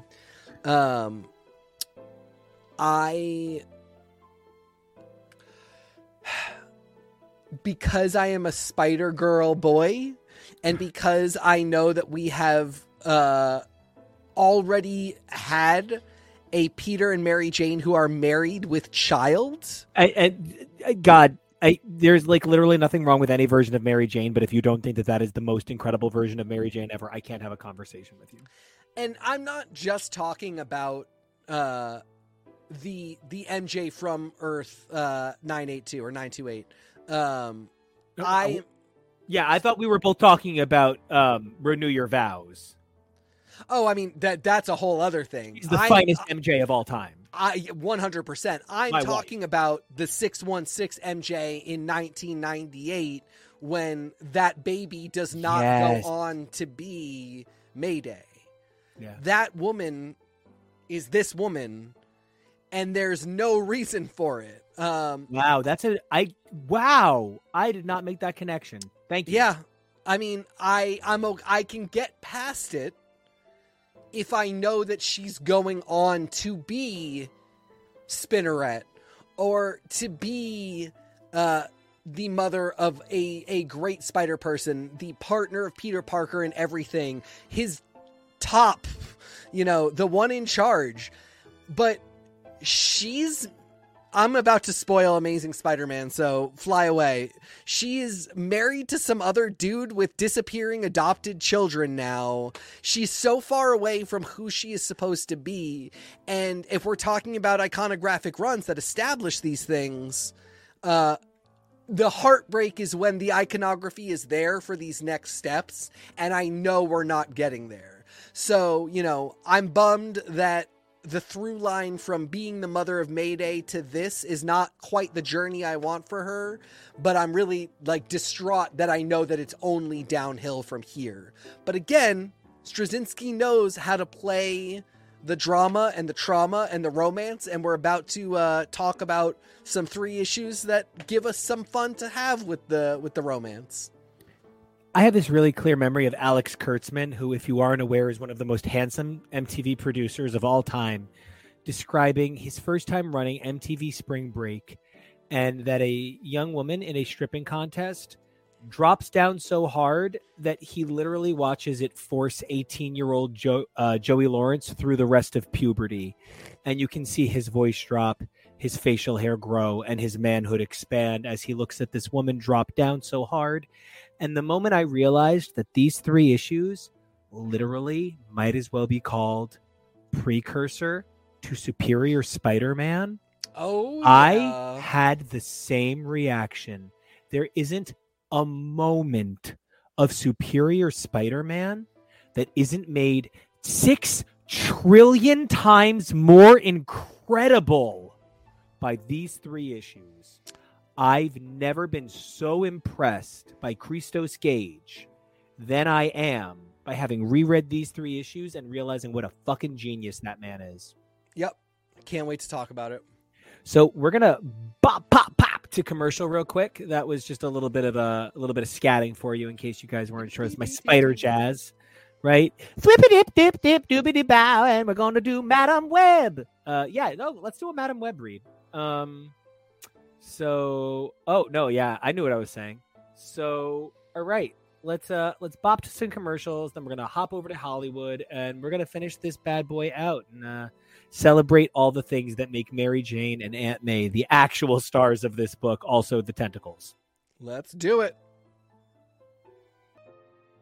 Hey, everybody. Welcome back yet again to X's for Show, your premier media response show. And in the age of Spider-Verse, that is, of course, Into, Across, and the many comic versions, it is a really good idea to take a look at where everything became so websy.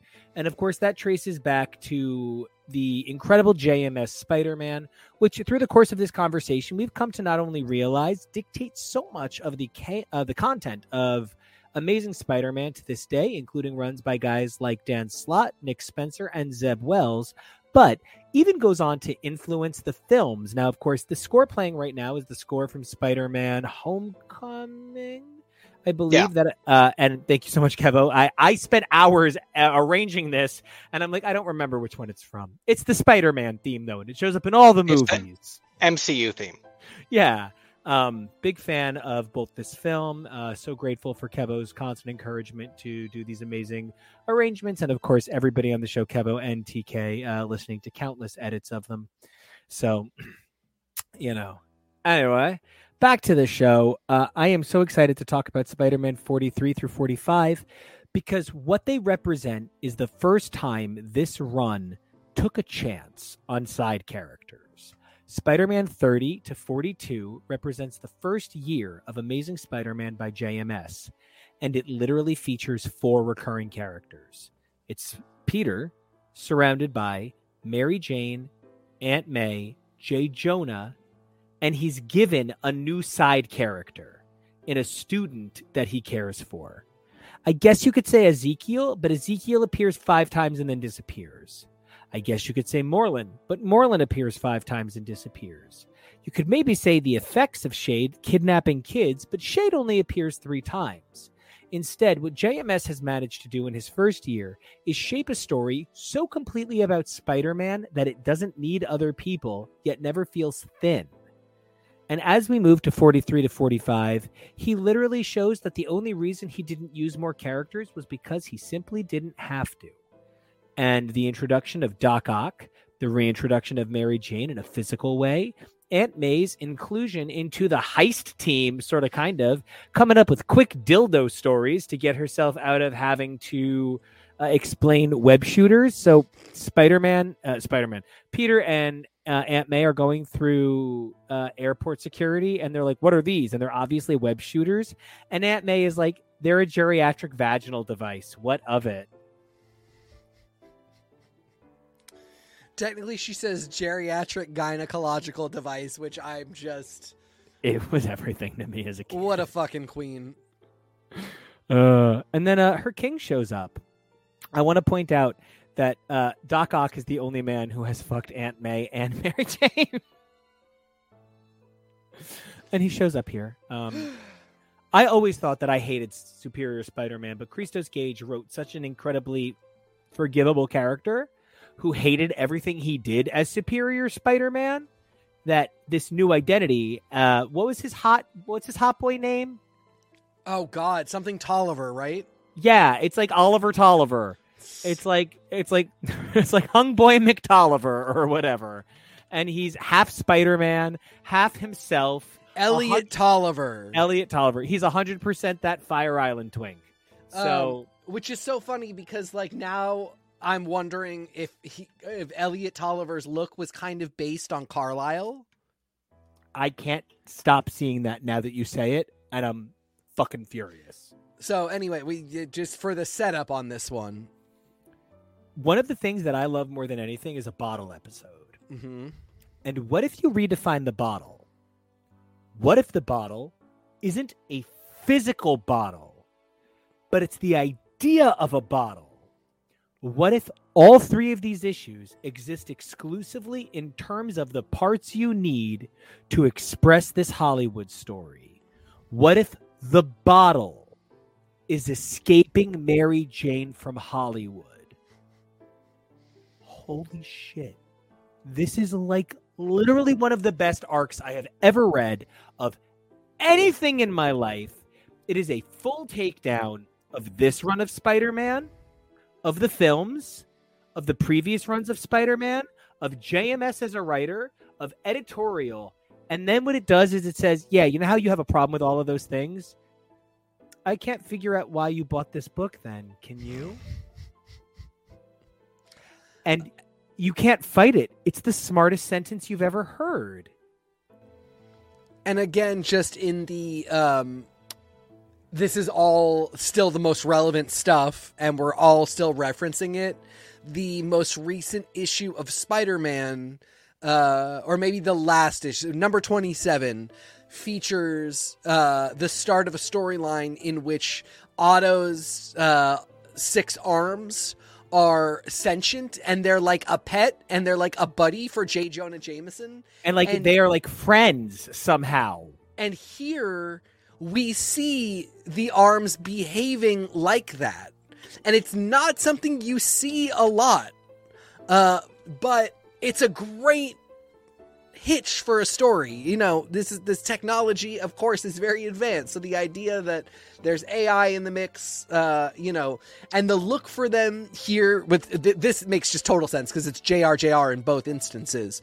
But, you know, the point is these seeds get planted and you can always come back to them, but you only should when they are the greats. And this is the greats. It's hard for me to even talk about how much I love this arc because I hate the villain. He is the dumbest villain in the world. Carlisle? Yeah. Carlisle is such a pathetic joke. So the bad guy of this is a guy who's bought a bunch of the technology that was created by Doc Ock to build himself what is basically actually part Scorpion Doc Ock suit. And what's wild is it's not so much that he's trying to fight Peter. It's that this is literally in part a story about Doc Ock not liking somebody stealing his intellectual property. This is literally a story about a character from the 1960s having a problem with somebody modernizing their story for an audience that understands science. Oh my God! Everything about this arc fires on a trillion cylinders. It is a takedown of writers who refuse to let Spider-Man grow up, down to the fact that the movie that they're there for, that Mary Jane is making, is called Lobster Man, and it's a story about a superhero, Lobster Man, who was bit by a radioactive lobster. And the plot of this sequel is that it turns out the lobster was the avatar of the lobster god, and it was a radioactive lobster god lobster that bit him. And Lobster Man's actor says, no one will ever accept this. They're already rioting on the message boards at the spoilers. And meanwhile, 2 security guards are talking about how shitty Babylon 5. One of them is talking about how shitty Babylon 5 is, and the other one says, no, that's the point. It's so good. Oh my God. I can't get over this book. And yeah, you know, you've got Carlisle, who is not the most compelling villain, but is raising the question of, what if this costume design from the 60s is dumb? Which, again, you know a master at work when that person says, I'm going to ask the question and I'll play with it, but I'm not going to say, yes, that's totally the correct question, and let's get rid of the costume. Because that's what your guys who walk into the office and their pitch is, I'm going to modernize everything. I'm going to do it for a new generation. This will be the guys who really want you to think that they are the next big thing will come in and say, we got to change Doc Ock's suit. It's too old. It wouldn't look like that anymore. Why is he an old guy? We need young guys. Somebody like JMS. Elliot Tolliver. Yeah, that's what I said that already, Bubba. No, I'm saying like you're saying we need a young version of Doc Ock. Oh, yes. That's the version we like. Right, that's the other way to do it. But in the meantime, JMS is coming in and saying, somebody needs to have asked the question, because it is a good question. The arms are probably not the most functional way to do this. Right. And having a whole suit probably is. But that doesn't mean I need to kill Otto Octavius in this arc and make this guy the new Doc Ock, only to have the whole thing cycle back through retcons and put Doc Ock back in the suit. We'll just have a really good bottle episode arc where the new suit is the villain, and we'll go from there. And the thing that it allows us to highlight is kind of the way we accept certain things about iconography. Do you actually think the simplified version of drawing a spider is cool? Do you think a circle with 8 sticks is cool? Why? You don't even really like spiders. So let's take that. What else is a slightly evolved, multi-legged thing? I know. Lobster Man. And here he is, in all of his amazing glory. And do you know what I love about Lobster Man? It's so unintentional, but 5 years later, Lobster Man would become one of the most popular X-Men ever. Annalee. I'm sorry, I meant queer X-Men. Like, I specifically meant, like, for what he is, Annalee is a legend in X-Books. For being a young queer boy, he is top tier. He is what everybody dreamed Beto and Sam and Cypher would be one day. He is a gay boy who loves to work at a bar and tell a big old bear how sexy his mustache is. So Annalee is full-time, exactly this design but green. And it's a joke here. And that's what makes it interesting. The joke is, look at this dumb muscled guy with a giant claw. How is that a superhero? That's Annalee. Yeah. And that's what JMS is exposing. The only reason this is dumb is because you're calling him Lobster Man. And you're treating it dumb. But if you switch this slightly in any direction, the animal, the design, he even has the same symbol on his chest, essentially. A simplified lobster. But the functionality is the presentation and the concept of how we see this person iterating this animal. An iteration of a lobster can be terrifying. Anyone who's read the second book of the Dark Tower series understands lobsters are pretty fucking scary when they want to be. I mean, it's got claws and armor. If you really were putting them side by side and were like, which would be a better battle creature, a lobster or a spider? Thank you. You would probably pick lobster. I think a lot of Fringe, the TV show from Fox, where they had 2 different universes, and at one point 2 characters from 2 different universes are talking about superheroes, and the one from the other is like, Batman? No, we have the Mantis. What's so scary about a bat? If you grew up with it, and this is the thing you'd been building up for 60 years, yeah, of course. But it could have been anything. And I think the other side of it is, don't take it too seriously. You're right. It is stupid. Yes. You're right. It's pretty fucking stupid. You can have a little bit of a laugh. That's okay. We don't need to be in our feelings about this all the time. We don't got to have lobster fifis. No, sir. Or spider fifis. That's actually the thing. I don't have spider fifis. Yeah. I am Dobsonless when it comes to spiders. But do you know what I am Trixabelle about? I'm all sorts of fifi about the idea of what a hero is, which is why the point at which I got the most choked up in an episode about literally 3 of my all-time favorite comic book arcs of all time, except the second one, which sucks, and I only love it in concept, is Peter thinking his responsibility is to children. I don't think I care about Spider-Man. I care about the unifying elements that make a Spider-Man, which is what's weird. If you actually ask me what I love about food shows, I love food. Yeah, the competitors are cool, but anyone who knows me in person knows that I will shove someone I love out of the way to get to a coffee cake. And I love food more than I love people. So when I watch food shows, it's really about the food. Sorry, Antonia, but it's about the food.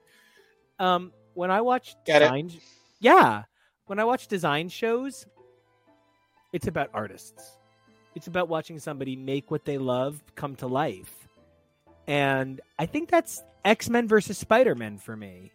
What do I love? I love that X-Men are different. I love that they are people who were born different and live differently and thrive by community. I love that spider people are bound by a code of ethics, not by a magical bite. Sure, the magical bite is how you identify them, but that's Buffy getting the mole shaved off in the film. That's just a marker that indicates the quality of the person. Because Mary Jane and Aunt May's conversation in issue 45 of Amazing Spider-Man might be the best conversation between 2 women in any comic book where they technically fail the Bechdel test every line. Because the conversation isn't about how they're affected by Spider-Man. It's about how they were unavoidably affected by the presence of this creature. It's as if to say these 2 women are discussing World War II in the course of their lifetime. They're not talking about a man. They're talking about a creature, an identity, an archetype that affects them. It fails the Bechdel test, and I truly wish it was written better. But what is there is one of the finest examples of good intent that just misses the mark. These women are realized. They're passionate, they're strong, and they're controlled. Peter stands as an object in the room, barely there to be more than a lamp, illuminating these 2 women's conversation. The highlight of this is, for me, that these 2 women realize that the cross-generational trauma caused by a creature like Spider-Man existing in their life, and I'm using creature to determine Spider-Man from man Peter Parker, totemic Spider-Man from person Peter. They're not discussing the way person Peter affects them. They're discussing the way totemic Spider-Man affects them. So they technically fail the Bechdel test, but it's an important moment for women in comics saying, this is how men affect us. This is what you do to women when you make them ancillary. This is what happens to women characters when they are nothing but the supporting character. And in that regard, it's one of the finest conversations ever by illustrating the ways in which women are seconded to show women being seconded. And I think even, you just get that one moment where, May looks at Mary Jane. Is there anything else to tell me? Yeah. It's the best moment in the book. It really is. And, I think the way that she looks, there's a blank panel where it's just her looking at her and then she says it. And no, that is obviously not passing the Bechdel test. But it is gesturing at the idea that they have more to say to each other. Yes. And there's more going on here. And, I don't blame J. Michael Straczynski for not necessarily being the person to write May and Mary Jane. I am bummed that it took this long to get Mary Jane and Black Cat, a book that does, in fact, pass the Bechdel test and is fantastic.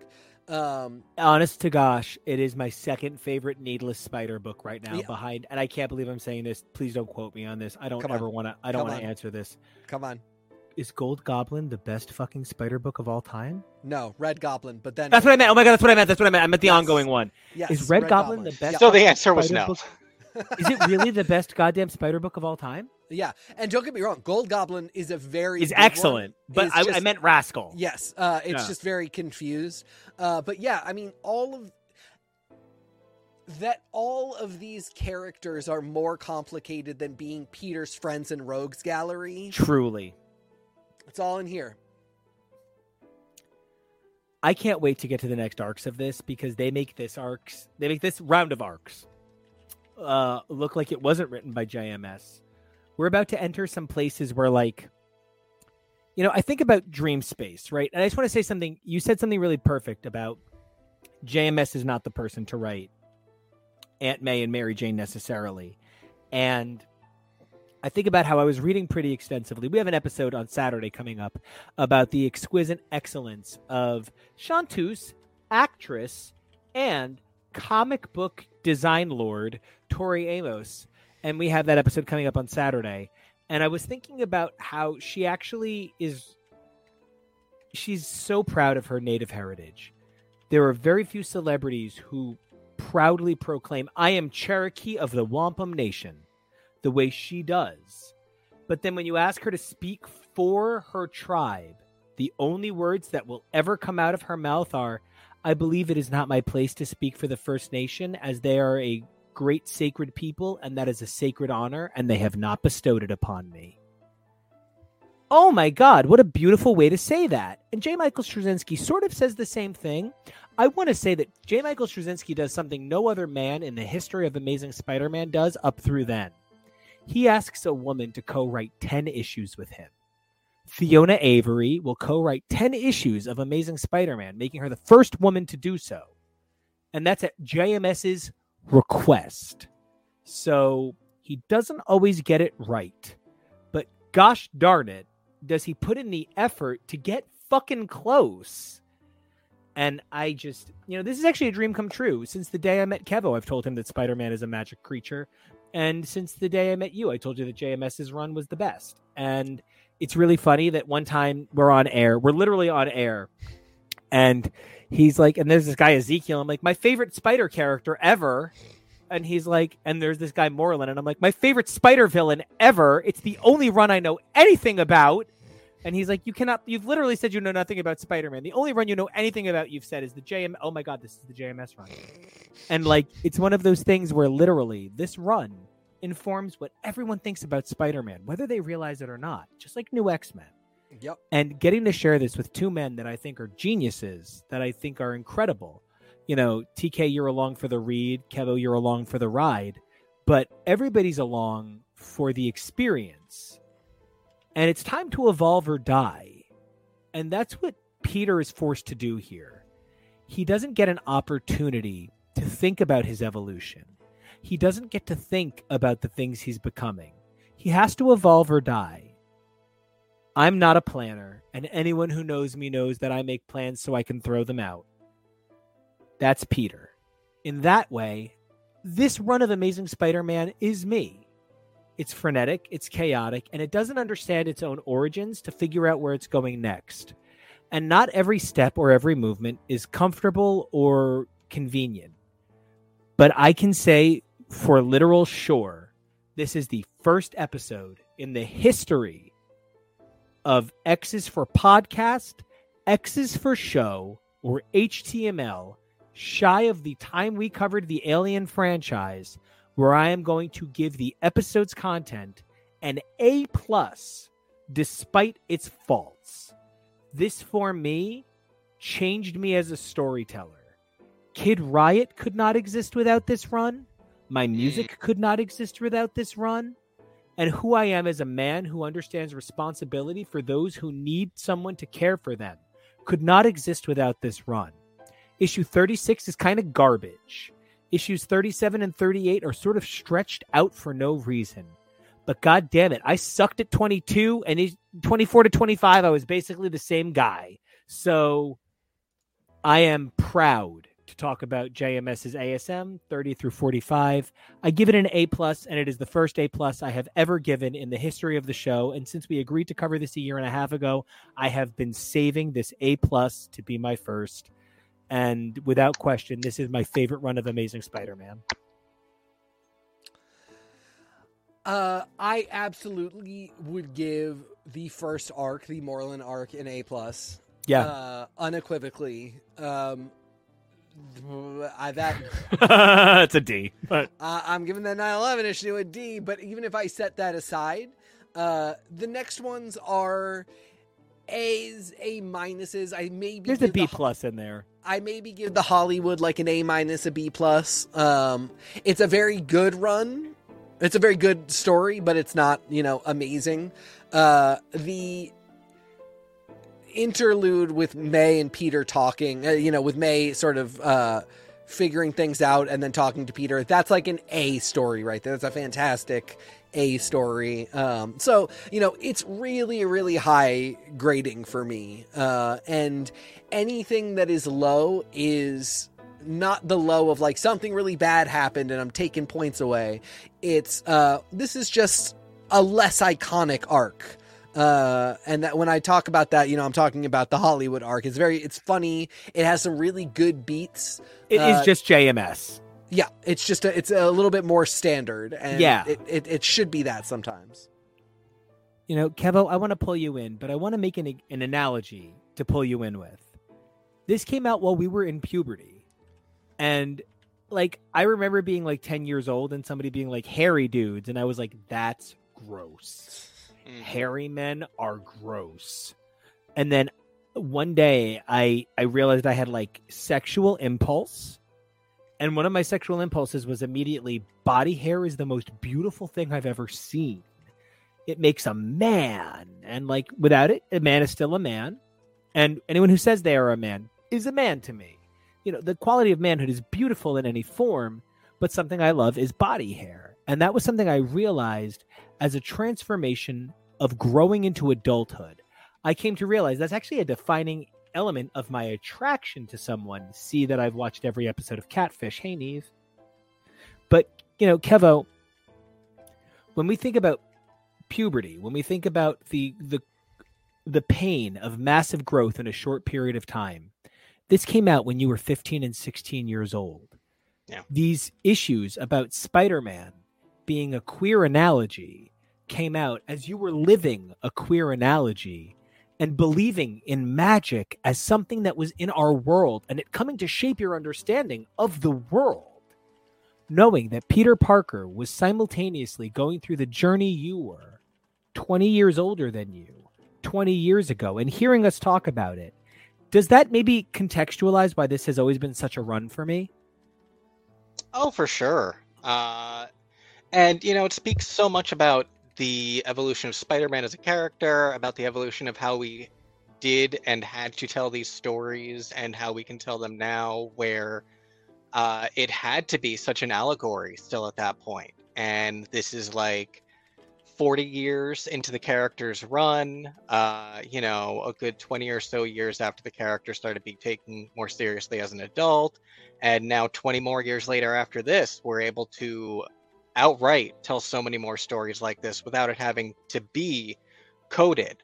But the choice to tell those coded stories through characters like this, through characters like Buffy, through films like the X-Men films, it really meant so much at the time.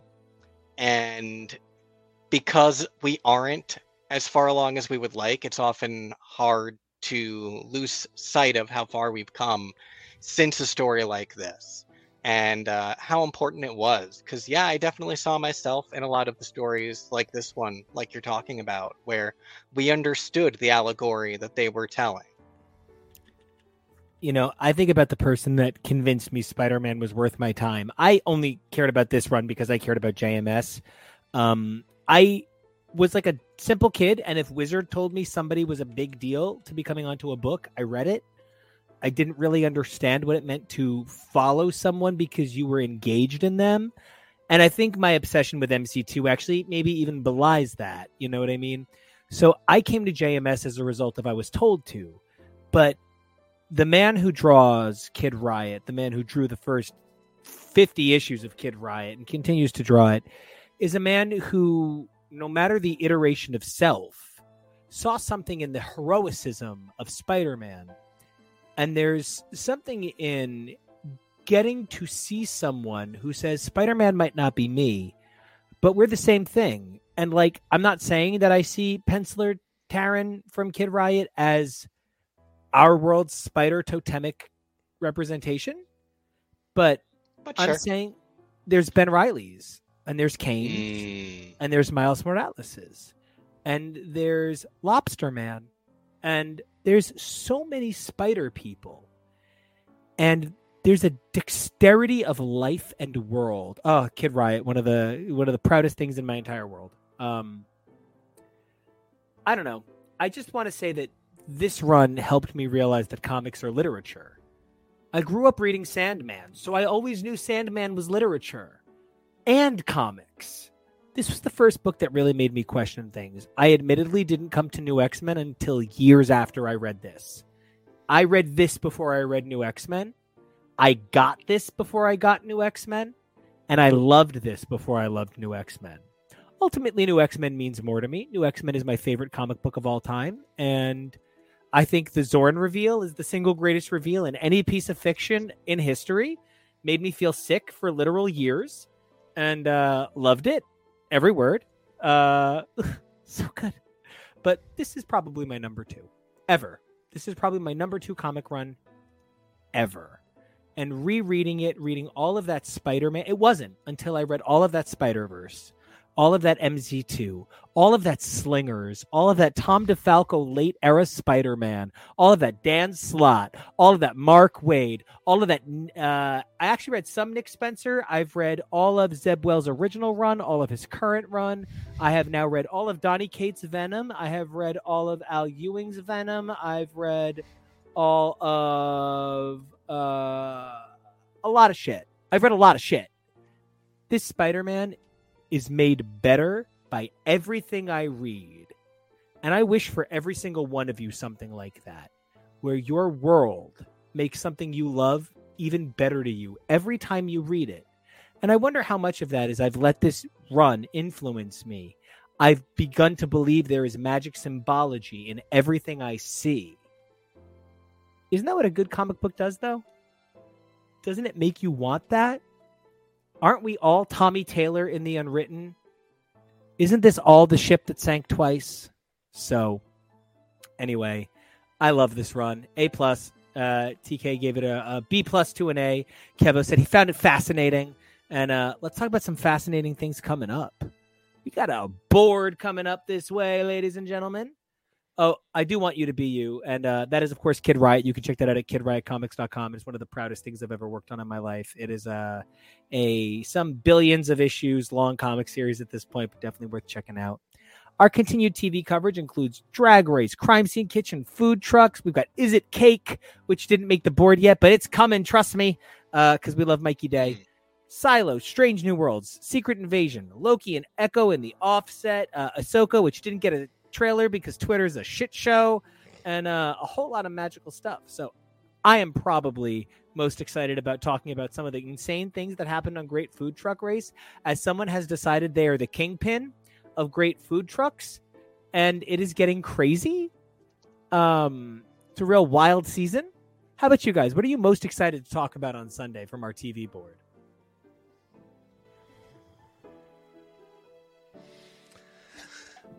We're coming up on the end of Drag Race, and so that is moving to the front of the queue for me. I think that's really fair. You know, it's been a really crazy season. I mean, maybe at times an uninteresting season, but certainly a dense season to discuss. Yeah. That's where I'm at right now. Kevo, what's got your fancy all tickled all sorts of pink? I'm with you on Food Truck. I'm definitely also enjoying this season of Project Runway, although it's not really heating up yet in any way. It's just sort of enjoying watching it. And they eliminated the hottest guy. That elimination was wild. So for me, it maybe is not heating up in like a controversy way. Yeah. But there is really something to talk about with that no one's idea safe. of like, it's impossible to eliminate somebody that isn't shocking because they're all so good. Exactly, on an All-Stars. It's really, when you do pick the right people for it, it's hard for every elimination not to be gutting, and it's interesting to note that so early on. I love that perspective. Kevo, you actually just changed the way I thought about something that's also on this board, Star Trek. And that's, Kevo, you coming to Star Trek has been me coming out a second time levels of freeing as a human man. Your level of Trekkiedom is, I swear to God, the only thing you are more than a Trekkie at this point is a Whovian. And like, your dedication to Trek is so beautiful. And like, one of the things that's made me think about is no one struggles. Who's your captain? Mine is Pike. I know for TK, it's Janeway. Kevo, I have to assume for you, it's probably somewhere between Sisko and Picard. Maybe Michael? Michael. Right? So like for, you have your show because captain is something you feel so passionately about. But like, I don't know anybody who's like, there's only one ensign that matters. And obviously it's Ro because she's the worst and we should never talk about her. So that's the only. No, it's Mariner. She turned out okay.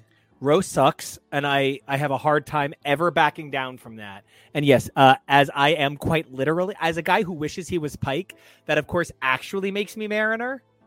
If you wish you were Pike, you definitely are just Mariner. And that is quite literally how it works. It is, of course, also the greatest compliment in the world to be compared to Ensign Mariner. What an unbelievable honor. Anyway, I think Star Trek is one of the best things we're talking about right now, and I love talking about it with you gentlemen. Heck yeah. But until we return to the pages, the minutes, and the, I don't know, whatever else music does, the notes of all of the incredible stuff we're covering, like Saturday's episode about the incredible legacy of Tori Amos and the 4 Tori Amos shows that the guy down there saw, the 3 I saw, the 2 this guy saw, and the 1 that series contributor and show creator and our amazing partner JoJo saw on Saturday. And then, of course, our TV highlights and spotlights on Sunday. You can check the show out at X is for Show on all your medias. That's X is for Show. You can check this guy down there out at his new handle. Hey, TK, where can everybody find you at this bitchin' new handle? You can find me at TK Elemental everywhere but Blue Sky for just a little bit longer until my invite kicks in, or if you want to send me one sooner, please feel free to do so. Kevo, where's everybody going to find you? You can find me on the socials at Kevoreally. That's KEVOREALLY.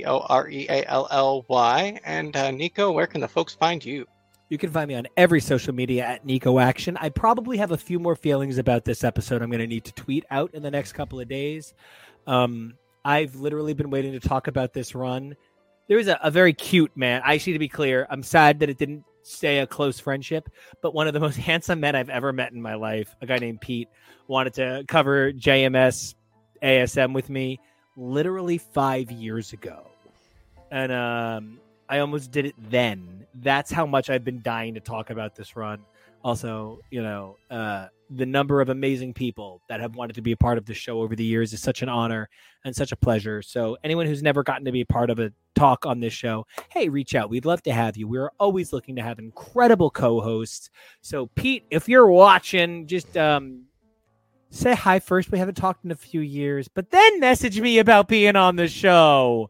The X-Pack is always pretty open, folks. So we love to hear from you, whether it's in the comments, contributing during a live broadcast, or if you have any suggestions about coverage you want to see, or, we've had a lot of contributors. We make a lot of friends, and we're always looking for new voices. So definitely watch this space, reach out.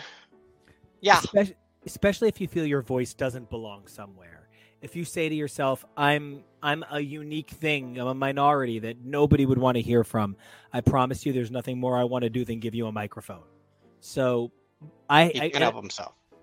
I'm saying this as somebody who gets literally 10 to 15 DMs a week being like, man, I'd love to be part of your show. And then I'm like, then you're welcome. And they're like, oh, I'm scared of the negative messages. It's tough and it can be scary, but you know what? If Spider-Man can brave it and teach a high school science class, we can do anything. You can check me out at Nico Action and ACTION in case I got on my soapbox a little too hard to say it. And until we come back to talk about those little earthquakes, seeing Pele blow, and of course, none other than Scarlet herself on her path through the violets, we will see you all on the Flippadips. Be brave, evolve daily, stay strong, and we'll see you.